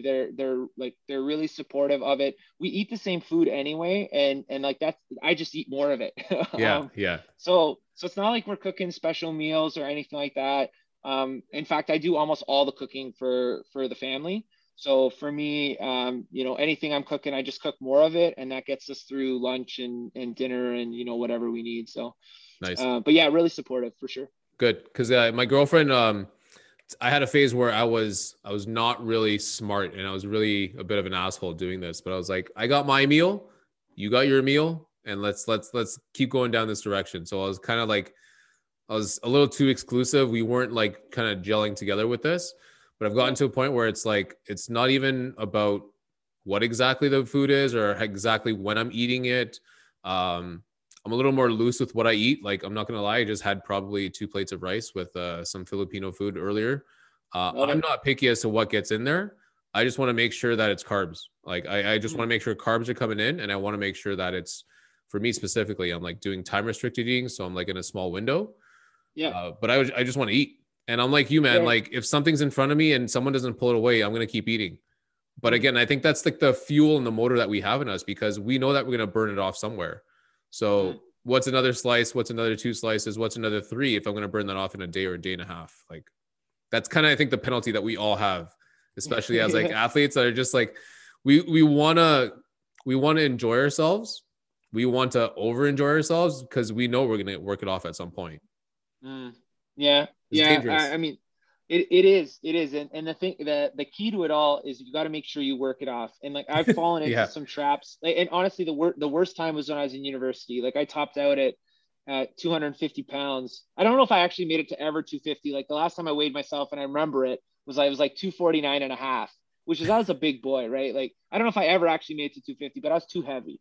And a lot of that was like, again, you have the athlete's mindset, but you're not an athlete at that moment, right? Like, you're not exercising the way you should, you're studying, you're focusing on other things, Yeah. but you still have that athlete's mentality. Yeah. And I mean, I think that's what happens when you look at all these professional athletes that retire, right? Like, Oh man. rarely, I mean, there are some exceptions, don't get me wrong, like Gary Roberts, on the hockey side of things. I mean, he's a personal trainer, looks fantastic at 50. There's a couple other players, also as well, across really all sports, that are in amazing shape. But for every guy you see like Gary Roberts, you see 5 or 6 people that are like You'll see a way Charles overweight. Barkley. Oh my God, poor Charles, poor Charles. But you know what? Listen, I don't know if this is the natural like reaction to it, but that guy had to be perfect with his diet. I mean, maybe not in that era. So maybe there's an argument like that era didn't have to be great, but he was disciplined as an athlete. He had to be, right? Yeah, of course. To be where he was. So, like, do you want to do that for the rest of your life? It's hard. It's Yeah. hard, man. I'm having a hard time being disciplined for 2 months. This guy did it for how long was he in the show? Like, Who knows? Maybe like 15 years or so. 15 years. Yeah, I would have said 15 years. He did that for 15 years, and he was dominant player, right? Like, Yeah. yeah, he had to. So let loose, right? Let loose. Yeah. Speaking of that, so you mentioned tracking. So we talked about macros in your food. What about your running weight? So I wanted to know about this specifically because I know you're running and you're going to play baseball soon. You're into hockey season as well later on. Like, what is the ideal weight for you that you want to be at? Are you very in tune with that number, or is that a loose number for you? So it depends. It depends on the season, and it depends on like how I want to play. So I know it sounds a little bit silly. So hockey, like I really like to float between 210 and 215. Okay. That's like where I like to be. I feel really comfortable in my own body at that time. And like what I mean by comfortable in my own body is I feel balanced at that weight. I think like when I get any heavier, I feel immobile, and when I get any lighter, I actually feel a little bit clumsy. I feel a little bit awkward. Um, and like it's kind of strange where it's like when I feel, even say I get down to like 205, which is kind of where I want to be when I run. I find I bump into a lot of things. Like I will it's almost like I don't know where my body is in a sense. Like I will round a corner and I'll like smash my shoulder into the wall. Like it's really strange. I don't know how to describe it other than that, but I feel a little bit off at 205, Okay. which is kind of strange because I want to run at 205, but it's more for a joint purpose, just to be as easy as I can on my knees. Yeah. When I actually got sick when I was like in my early 20s, and I'd been floating around 220 for pretty much all up in my 20s, and I got sick and I dropped down to 185, and I felt really, really weak at 185. And so I think that's probably a weight that, if I wanted to get to, I could. I just think I would have to pay too much of a performance and a strength pace to get there. Yeah. So even though that would probably be a great running weight, I don't know if that would be conducive for me in like all other phases of my life. So to answer your question directly, it's somewhere between 205 to 215 is like where I like to sit. Cool. And then in the summer, like if I'm trying to hit those home runs, I want to be closer to 225, maybe even 220. Sorry, 215 to 220. Yeah. But if I'm interested in like moving around on the bases, which I've had a couple seasons where I'm like, you know what, I want to swipe 20 bags this season. I want to be closer to 210. Nice. I got to be able to get on, but then I got to be able to run. So yeah, that's kind of the weight ranges I like to play around with. Cool. Do you plan on running hardcore as well during this baseball season, or what's that going to be like for you this summer? That's a good question. You know what? Right now, I don't know. I don't know, and I think it's okay to not know. Like, yeah, no, I totally agree, man. I totally agree. Don't worry. I'm not trying to put you on the spot or challenge you to it, but I just want to know. No, it's totally fine. Like, I think when you look at it and you say like, okay, I want to run a marathon at the end of the summer. So the training plan's 12 weeks, right? So it's 3 months. So how am I going to feel around week 6 of that training plan? And like, if I'm, I feel like I have no pop in my bat, I might change, like I might change my goal. I might push it out a little bit further. I actually feel like, oddly enough, that I could push off my running a half marathon goal farther into the future than I can push off my baseball success. Okay. I feel like baseball success there's a window. Like whether it's my eyesight, it's my hand-eye coordination, it's my, my bat speed, it's going to go at some point. Whereas, running, it's more your body at that point.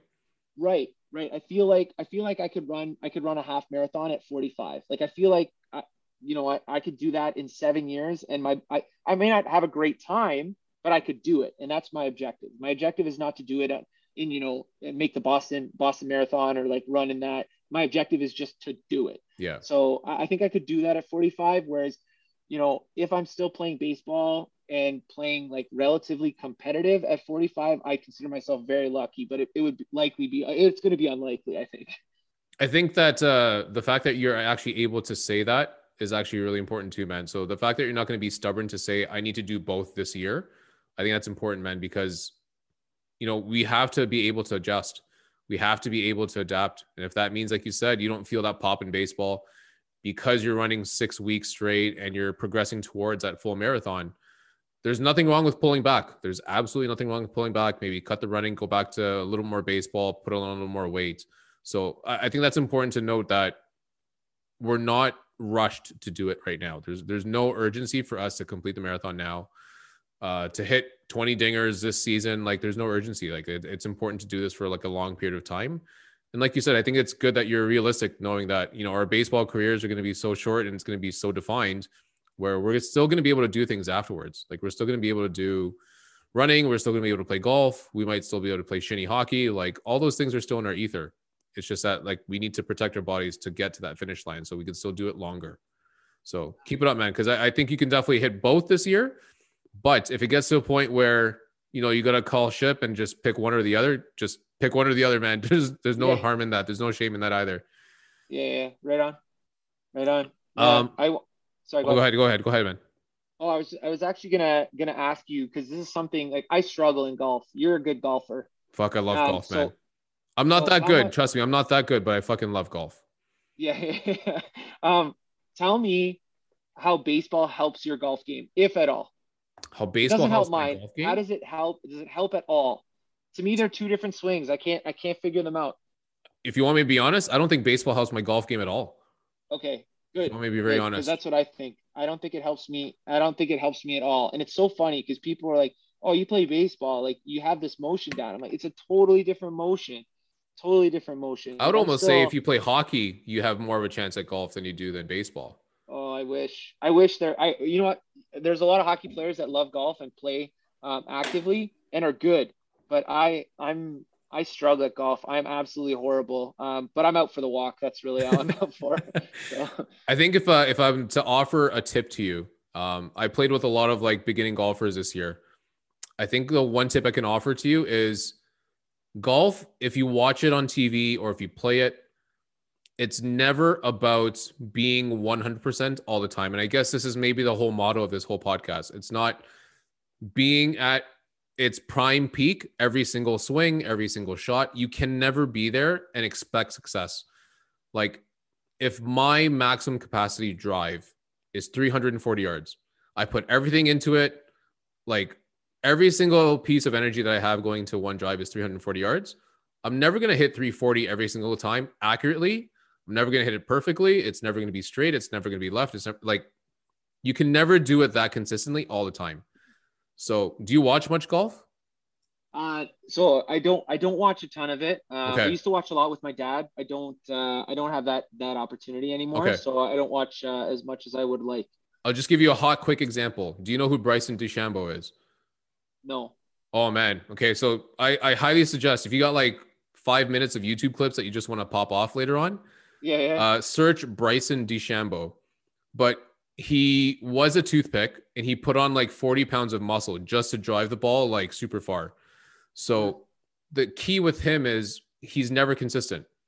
Like his consistency is his distance, but it's never where it is. It's never in the fairway. It's always in the rough. Like he's off to the side. He does hit the fairway sometimes. They're pros, mm, but I think with golf, and this is my one tip, and it's a long road to get there. My one tip with golf is never be at 100% all the time. It's like being at 80, 85%, maybe 75%, depending on the shot. mm. Because when you're there at that level, you're able to do it more consistently. And Yeah. I think that's just the motto of the podcast. It's like making sure that you can have your peaks. You just got to know when your peaks are and when your time is to capitalize on it. Like when you hit a home run, maybe your next swing is going to be one for the fences again because you just feel that good, you know? Yeah. But you can never swing for the fence on a 2-2 pitch. You should be swinging for the fence on a 3-2 pitch. Like you just No. got to pull it back sometimes. So Yeah. with golf, I think it's live in the 75% zone. Like just be comfortable with a nice, easy, comfortable flowing swing. And then that Mm, one time you have like 6 fairways in a row, dial it up, jack it up, like get ready to hit a bomb. mm. Yeah. So I think the part with golf that I have on lockdown is the 1% time because that's about every time I shoot like 1% of the time I do something absolutely incredible, and that's what keeps me coming back to that Oh game. yeah, for sure. So you sit there and like you'll hit a like I hit a 30 foot the last game I played of the year I hit a 30-foot chip from the rough, like Nice. hold it. I took 118 shots that game. 118, but the one I made kept me coming back. So Yeah, for I sure. got the one. I got the last. It's actually less than 1%, but I got that on lock there. Everyone's gonna chase that nut playing golf. I got one of my managers that works for me. He started golf this year. His first round ever, nailed an eagle from the fairway. Like on a par Wow. five, an eagle from the fairway is as likely as me with a hole in one. Like it's Yeah, hard. And that one shot that he made this year, he's hooked. he's done. He's done. He's Yeah, screwed for the rest of his life. He just yeah, bought a new set of clubs this winter. Like he's done. yeah, He's screwed for yeah, the yeah. rest of his summers. Yeah. So golf is Yeah. an addicting game that way, but I think it's important to be at like 75, 80%, your entire round and just enjoy the day. Like you Yeah. said, Yeah. enjoy the walk. It's a beautiful day. Typically it's a summertime. You're out with the boys. Just enjoy it. Mm. Yeah. Right on. Right Yeah. on. I wanted to ask one more thing about your nutrition, your macros, and just food in general. I want to ask, do you supplement? Um, so I have two supplements that I regularly use in my diet. Okay. One of them is protein, so just a Okay. straight iso protein. And honestly, I've cycled in and out of protein my life, like my whole life. So sometimes I use it. Sometimes like really depends on how the engine is going, but when it's really fired up, I don't need it at all. Like I feel really comfortable eating the macros exactly like with straight food. So whether it's Nice. chicken or beef or something, I feel really comfortable doing that. But I do cycle in protein. But again, just a straight like whey isolate is kind of my thing. Cool. So I use that. Um, I actually just I introduced creatine this like within the last 6 months. So I've been taking a little bit of creatine to help out, but I wouldn't consider that necessarily a supplement. I just kind of, I guess it is technically. Um, but the other supplement that I use is like a superfood supplement. So it's just to like get some additional vegetables and nutrients into my body. So it's just like a straight, veggie mix type thing from Progressive. I think it's like Progressive Nutrition in their Canadian brand. So I just support them. Nice. Yeah, those are my main my really my three main supplements, I guess, if you count creatine. Nice. Have you ever experimented with like BCAAs or like pre-workouts or that whole world? So these pre-workouts, like I have a really low caffeine intake in general. Mm. So I've played around in that space with, I would say, less success than I would have hoped. So the first thing I got into it, one of my buddies that I was mentioning earlier when I was working out in Barrie, he had a bunch of these pre-workouts, and he gave me one. He's like, you know what? I don't like the flavor of this one. It was called like Jack 3D or something Yeah. like that, and it was the American brand, and it was the equivalent of 8 cups of coffee. And for someone who barely gets like, I think it was 300, no, it was 400 milligrams of Jesus. caffeine, and for someone who barely gets 50 milligrams of caffeine in their body a day, it was the biggest shock to the system. I felt like my heart was going to explode. Oh man. It didn't work out for me. Do you And, think it and was the caffeine in that, or do you think it was the other stuff in that? I don't know. I don't know. I'm going to attribute it to the caffeine. It wasn't, Okay. it wasn't, it wasn't legal. Like it wasn't something that was sold in Canada. It 100% was just not. something No. he got. Yeah. So I think that was my first experience with the pre-workout. And then the other like more recent experience with pre-workouts is every once in a while, I think, when I get really tired, and it's more because I'm not getting the proper sleep as opposed to like getting up for the workouts or getting excited for the workout, I think I'll need it. So then I pick something up. And honestly, I find that anything that's in the caffeine range that I'm looking for, which is kind of like that 2 cups of coffee, Mild. like that Yeah. 100 milligrams, the mild. I don't think there's anything really great in that space, to be honest. A lot of the stuff that I've seen is more like that people would consider like really really useful is in the 160 to 200 milligrams of caffeine range, Yeah. and that's too much for me. So I don't want to introduce myself like that much caffeine into my system. So I've generally stayed away from those. And then the other one you asked about was BCAAs. I dabble in BCAAs in general. Like when I say in general, I mean like sometimes I'll order some protein and you get them for free Sure. Yeah. that come along. And so like I'll drink it when I have it, but it's not something that I strongly believe in. I haven't Okay. seen huge results from it. The only advantage I will say that like I've experienced is it helps me get more water into my system, which I Yeah. appreciate because they taste good, right? Yeah. Of course. Um, I wouldn't say it's something that like I absolutely have. I wouldn't go out and like for me, I wouldn't go out and openly buy it. But if someone gave it to me for free as part of an order, like I'll use Who it. But I cares? Yeah. haven't Why not? actively seeked it out. Yeah. Cool. Have you have any success at all with any BCAAs, even if you tried it, or it was never a thing for you? It never caught on. You know what? Not any trackable success, Yeah. to be honest. Like not anything noticeable. Again, not to knock the product. Like I know No, there's that's some. cool. I know some people like love it. I have some buddies that train. They're like, you need to be drinking BCAAs anytime, between your meals. And maybe if you're hardcore into it and it's something you're really focused on, maximizing your muscle mass, then maybe that's where that product benefits you. But for me, I wouldn't say I've seen huge benefits from it. Cool. It's all good, man. It's not about everybody. Not everyone feels the same lift out of everything, right? Yeah. Yeah. It's all good, man. Absolutely. I think you learn that as you get older too, is like you end up focusing more on like what works best for you, right? As opposed to, what's mass marketed or what makes sense for other people.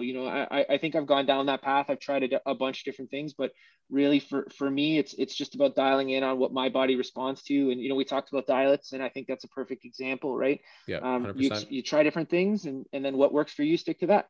Yeah. 100%. Wanted to touch on a couple other things as well too. We talked about injuries and recovery, so we didn't go down the injury list. Is there something that injury wise that you've struggled with that you kind of are still working to up until today that you're trying to overcome? Is there an injury that you've had in the past that's more or less hindered your performance that's been a nagging issue ever since? Sure. Groin strains. Oh, man. Strains. It's the worst. So first time it happened to me at 14.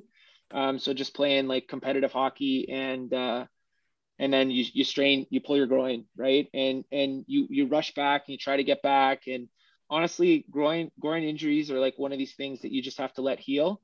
And you just have to wait it out. Like I've never had success like coming back from a groin strain. And I would say that generally I pull my groin every 2 to 3 years for my whole life. Like since 14, it sucks. But it's a big part of my injury. Like, I don't know if at this point I'm predisposed to it. But it's something that I've just been dealing with my whole life, and like various degrees, right? So I've had a point where I had a pull, like general groin pulls. I tore my adductor.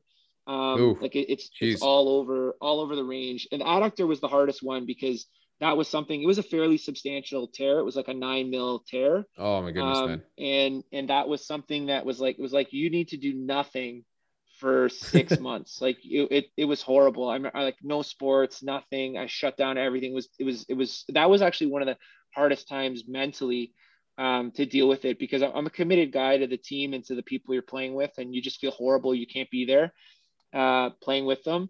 And then, just dealing with all the limitations that you can't, anything you can't do, like forget about sports, but like you can't run with your kids. You can't pick up things for your wife. You can't move around the same way that you normally would. Yeah. So that's something that I've really struggled with. And that, I talked, we lightly talked about this, but really it's about mobility, and some of the rotational movements that I was talking about. And that's what I found has been helpful, to at least prolong it. Like I know I'm going to pull my groin again. It's just, how long can I push that groin, right, until it happens. So again, poor mobility, and just general lack of movement. I sit too much, during the day. So I make sure every lunch I'm out, I walk, 4 or 5 kilometers every lunch, like come hell or high water, right? Just to get moving. Cause otherwise you're glued to that seat all day. Yeah. And that lack of mobility really hurts when it comes to those types of injuries. 100%. So other than like the walks and trying to like break up that seating station for like those 8 or 9 hours that you're working, like how else would you manage it? Are you trying to do like extra stretching? Are you like using heat pads? You mentioned the Theragun earlier. Is that something you're trying to like nail deep into there? Like how are you managing that groin injury at the moment? I'm a big trigger point guy. I got my good for you, man. Trigger point ball. I got do you have the trigger point gun, or do you have the Theragun? No. So I have so when I say I shouldn't have said Theragun. I have a percussion massager. Theragun is a little out of my price range. Same here, man. I cheaped out, dude.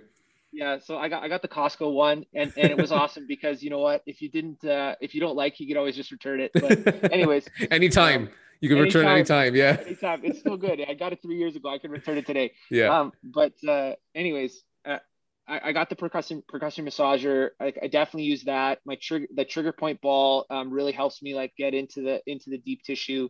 Not only with that, but like my glute as well. That's been giving me my left glute. That's been giving me a little bit of trouble. Foam rolling has really, really been helpful. Compression stuff, actually, with my groin injury, I know it sounds a little bit strange. Maybe it's in my head, but wearing compression shorts has helped me out a ton. Like Oh I yeah, don't know, man. I don't know if there's any science behind that, but I will say that ever since I've been wearing either compression shorts or compression like full length pants, because I have some Those like 2XU varicose ones. veins and like, pardon me, yeah, Oh, I you got got some two type. varicose veins too, man. Me too. Yeah, I got lots of problems there, and it's just hereditary, right? Like it's Yep, not. same. I blame my parents, Yeah. but anyways, so I got those problems. So the compression stuff really helps with circulation, and really helps uh, with my groin Blood flow, injury. man. So Yeah. yeah. So I had a lot of good luck with that, and for anyone out there that's definitely struggling with groin injuries, I would recommend get yourself a good pair. Don't go and like get some junky pair of compression shorts. Like get it from a compression company that this is what they do, and you will not regret it for sure. Yeah. I actually have a pair of those 2XUs. And I think when I bought those 2XUs, I posted the picture online. I think it was last summer. You shouted out to me because you have the exact same one. So do you have that like that camo black pair Oh full yeah, pants? I got Yeah. I Nice. have like three or four of them that I love. And again, a lot of it was I have a chiropractor that I trust, right? That's really helped me through a lot of my injuries. And he was like, dude, you got circulation issues. You need to wear compression stuff like as much as you possibly can, especially during all your athletic activities. And I didn't I felt better. Like I felt a little lighter doing it. Like the blood flow was much better, but I didn't expect that I was going to see a secondary benefit in the lack of injuries that I've experienced since I've been wearing it. So Yeah. that's been a big pro. Yeah, for sure. Have you so do you do the pants? You have the shorts. Do you do anything else? Do you have like sleeves, calf sleeves, socks? Have you So experimented with any of those? oddly enough, I'm wearing socks right now. um, Nice. Me too, man. um, so I got my compression socks on right now. I have some calf sleeves, but my socks and my sleeves are from a company called Sigvaris, Okay. and so I like them. They worked out really, really well.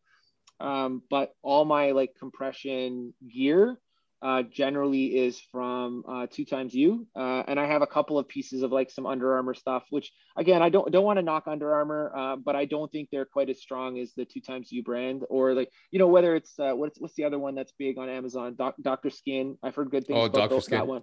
Yeah, I've heard good things about those. I've never worn them myself, but I would definitely get a set of compression Compression. pants, whatever you need, uh, from a company that like that's what they do. Yeah. So no, I've had some good experience from it for sure. I'm with you on that too because I also have 2XU. I think I have three 2XU tights, and I want to Yeah, say I have probably close to like 10 to 12 Nike compression shorts. So the yeah, Nike compression stuff is good just because it's cheaper. Like 2XU, don't get me wrong, is not cheap at all. It's pretty expensive no, gear. yeah, I'll only buy 2XU when it's on like that warehouse and like additional yeah, clearance percentage because it's just too expensive. But agreed, like you said, agreed. man, that compression gear is game changer. Mm. So I've got varicose veins, I've got lower body issues. So it's finding ways to improve that circulation. And for me specifically, I'm on my feet for like 8 to 9 hours in a day. Like if I just stood on my feet all day, basically my blood and all the fluid will basically swell down to my feet and my ankles. Mm. But with those compression sleeves and socks, it does help. It does significantly help, man. So I totally agree with you that people definitely need to get into that world of compression.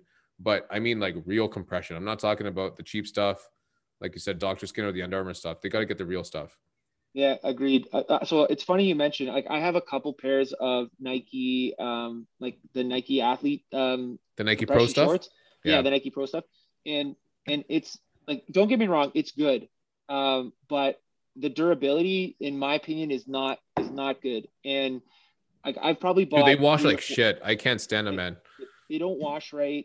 Oh, They rip at the seams. Like, and this is what I mean with like the true compression piece. Like, it's sucky to like put on a pair of compression shorts and then they give out on the seams. So like you don't want to buy them not fitting properly. You don't want to buy them a size too big. Like that's not what they're there for. You yeah. need them to be durable, right? You need them to stretch. You need them to move. And in my opinion, the Nike ones are just poorly designed. But again, like if that's all you got and that's what you can use, it's better than nothing. Of course. But I do think it's worth the extra money to get a brand that's what they do. Yeah. And I also know that you said that you have some poor mobility and lack of movement. So like, have you been doing anything specifically to kind of work on that, to, stretch that range of motion or improve that range of mobility? Yeah, so a lot of my emotions right now, and this is like all through what my sister is been focusing on me because I'm limited with the amount of weight that I need to do. It's a lot of single leg, single arm, like balancing type tempo work, and I think that has been really really helpful to kind of equalize. Like for me, my right side, I'm a right side dominant guy, so my left Man, I could have side. sworn you were left side, to be honest. Yeah, it's weird. I'm right-handed. I'm right-handed, but I bat left and I shoot Hockey? left. Yeah, I Yeah, figured. yeah, What yeah. about So golf? it shoot left. Oh, wow. Yeah, yeah. It's weird. So, anyways, I'm because I'm that like I'm right side dominant, but I do a lot of things on the left side that for whatever reason I'm not balanced. So you can definitely see like when you look at me, I'm definitely stronger on the right side than I am on the left. So a lot of that mobility has to come from single leg work, right? Whether it's your side squats, your side lunges, your single leg deadlifts, like all these types of things help to balance out.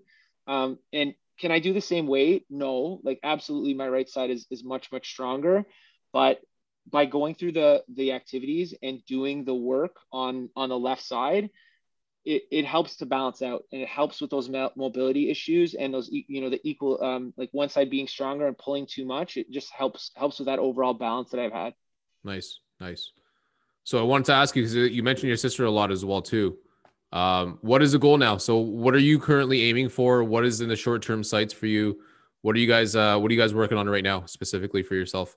So, so a lot of like for me, my focus, because again, I wanted to do a lot more running this summer. My main goal is to drop my body weight to about 205 pounds. So, Nice. I started at like at the beginning of the year, I was about 227. Right now, I'm like 220. So I've lost 7 pounds in the beginning of it. Maintained a lot of my strength, which is good. I mean, as best I can, right? I'm not in a scenario where I can test some of the deadlifts and Of things course. like that or the bench press because I don't have the access to the gym right now. But otherwise, like from the way I feel in terms of the number of push-ups I can do, the amounts of squats that I can do, the mobility that I have, like I'm definitely in a better space. So for me, it's about getting my weight down to a reasonable, to a position where I feel like I can comfortably run. And then the other piece is like getting that max performance. So making sure that I have whatever that happens to be, right? So Of course. right now, I think my goal is like let's do some running, but I know that if I know that I'm gonna as once baseball season starts, I'm gonna be like maybe I'll change my goals a little bit here and like let's try and make sure that I'm feeling powerful and that I'm really doing what I want to be doing to the max of my ability on the baseball field. So that's kind of where I'm at. Really, really just get my goal is to get down to 205, and then my next goal is to make sure that I don't get hurt. Right, make it through the Yeah. whole summer, healthy and having fun every step of the way. Nice, man. Nice, nice. Dude, thanks, dude. This is a good time to catch up with you, man. I haven't seen you in Jesus, maybe like 6 or 7 years since Good Life.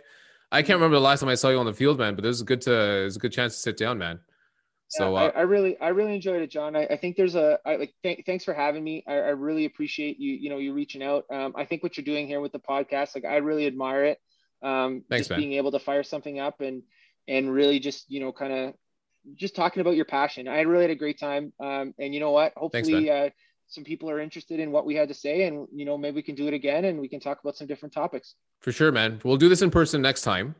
But before I let you go, because I do this with every guest, so Mhm. whether it's going to be in relation to baseball or whether it's going to be in relation to running, I'm going to ask you to give me 3 pieces of advice. So unfortunately, I don't have any kombucha here for you, but I'm going to see if you have 3 good pieces of advice that you want to give to someone that's playing baseball or someone that's aspiring to run or someone that's even just trying to get some work done at home while they don't have, a full home gym, or they don't have access to a good life. Three good pieces of advice that you can offer to anybody that's trying to get fit right now. Okay, so the first thing I'd say is start. Like whatever it is you want to do, don't start today, or sorry, don't start tomorrow. Start today. Like go pick up the weight, go for the walk, go for that first run. Like whatever it is you want to do, don't push it off till tomorrow. Do it now. Do it today. You don't know what tomorrow is going to bring, and you know what? You also don't know if you're ever going to start if you push it off to tomorrow. So don't procrastinate. That's the first thing. Second thing I would say is fuel appropriately. Like talk to someone who you respect and that and that you can learn from, whatever that happens to be, wherever they are in their fitness journey, and learn about fueling your body. And then try something. So I guess the first thing, just to clarify here, first thing, start. Second thing, focus on fuel. Third thing, record your data and be open to change. Because I think one of the things that I struggled with at the beginning of all of it is I bounce around from training styles to different diets. And really all I did was like move based on a fad. I didn't move based on science. I didn't move based on results. And the only way you're going to do that is if you're honest with yourself and you track the things that are important to you, whether that's, the inches on your body, the weight, the food, whatever your goals are, track it, be honest. And then you can make changes, right? If you aren't seeing the results you want, you can look at your caloric intake and say, you know what, I'm taking in too many calories. I need to drop out that, 85% chocolate that you're eating. I need to, or I need to, leave that alone, man. Okay. Leave that aside. I'm not going to let that go. That's going to stay. But it, the only way you can make adjustments to your diet based on how you're feeling is if you know what you're taking in, right? So how did you know, is your max performance at 250 grams of carbs, or is it at 200? Well, you don't know if you don't track. So that's it. I think I'll leave it up at that. Those are my three messages for anyone listening. I love that, man. I love that. I just want to say, man, thank you for coming to the podcast, dude. We haven't talked in a long time. We definitely have got a lot more insight, or I've got a lot more insight into you, because we never really dabbled about this. We never really talked about this. And I too share a lot of similar things as well, to where for me, it was, like I told you before, I'm more of an all-in guy. Like if I see a fad that I like and I kind of want to test it out, I'm going to go all in and see what it does. So I'm not, perfect. I'm definitely not set. I'm not an expert. I'm not a professional in any of these fields, but what I am professional at is my experiences. So I do know what works for me. And I want to thank you for sharing what works for you, because, what works for me doesn't necessarily work for listener A and listener B, but what might work for you actually will help listener A and listener B. So I appreciate you to take the time to actually share that with listeners. I appreciate you being a guest on the podcast. And yeah, man, hopefully we do this in the future. Hopefully we'll do this in person. And the good weather's coming, man. So maybe one day I'll hit you up on that Traeger and see what you got working. Yeah, you let me know what you want to eat. I'll cook it for you. It sounds good, man. Sounds good, dude. What's lined up for you this week, man? Any plans this week? This week? Are you doing any baseball work this week, or like what are you looking like? So, well, you're cutting into my sleep a little bit. It's sorry, man. Sorry, it's dude. past my bedtime, but my workout starts at 5, whether I end with you on time or not. So, like you said, dude, sleep faster. Yeah, exactly. Sleep faster. But you know what? The other thing I will say, just I have like a little virtual meetup with some of my good friends on Thursday, and I look forward to that every week. COVID's been so difficult, just from like a mental health point of view, and seeing your friends. And I look forward to my Thursday nights with my friends, where we can just kind of do exactly what we're doing here today, is just kind of connect and chat. And it's just something that brightens my week every day. So brightens my day every week. Yes. Thank you. So that's, hopefully you get something like that. As you mentioned, watching the Raptors with your pops. I think that's fantastic. And hopefully your listeners are also taking care of their mental health as we move through this pandemic. And yeah, that's all I have to say there. Just be safe, man. That's all we can do. Just be safe, wear a mask, and take care of the loved ones around you. That's all you can do right now. Absolutely. Well said. All right, man. Cool. Okay. Thanks again for coming to the podcast, dude. Get some sleep. Thanks. Thank you, everyone, for listening to this episode of the Manny Project Podcast. Don't forget to download, like, share, and subscribe to the podcast. You can now listen to the Manny Project Podcast now on Spotify, Google Podcasts, and Apple Podcasts. You can also visit our Facebook page and our YouTube channel at The Manny Project. And you can also visit our Instagram page for the latest updates and upcoming guests at the.manny.project. Be safe, everyone.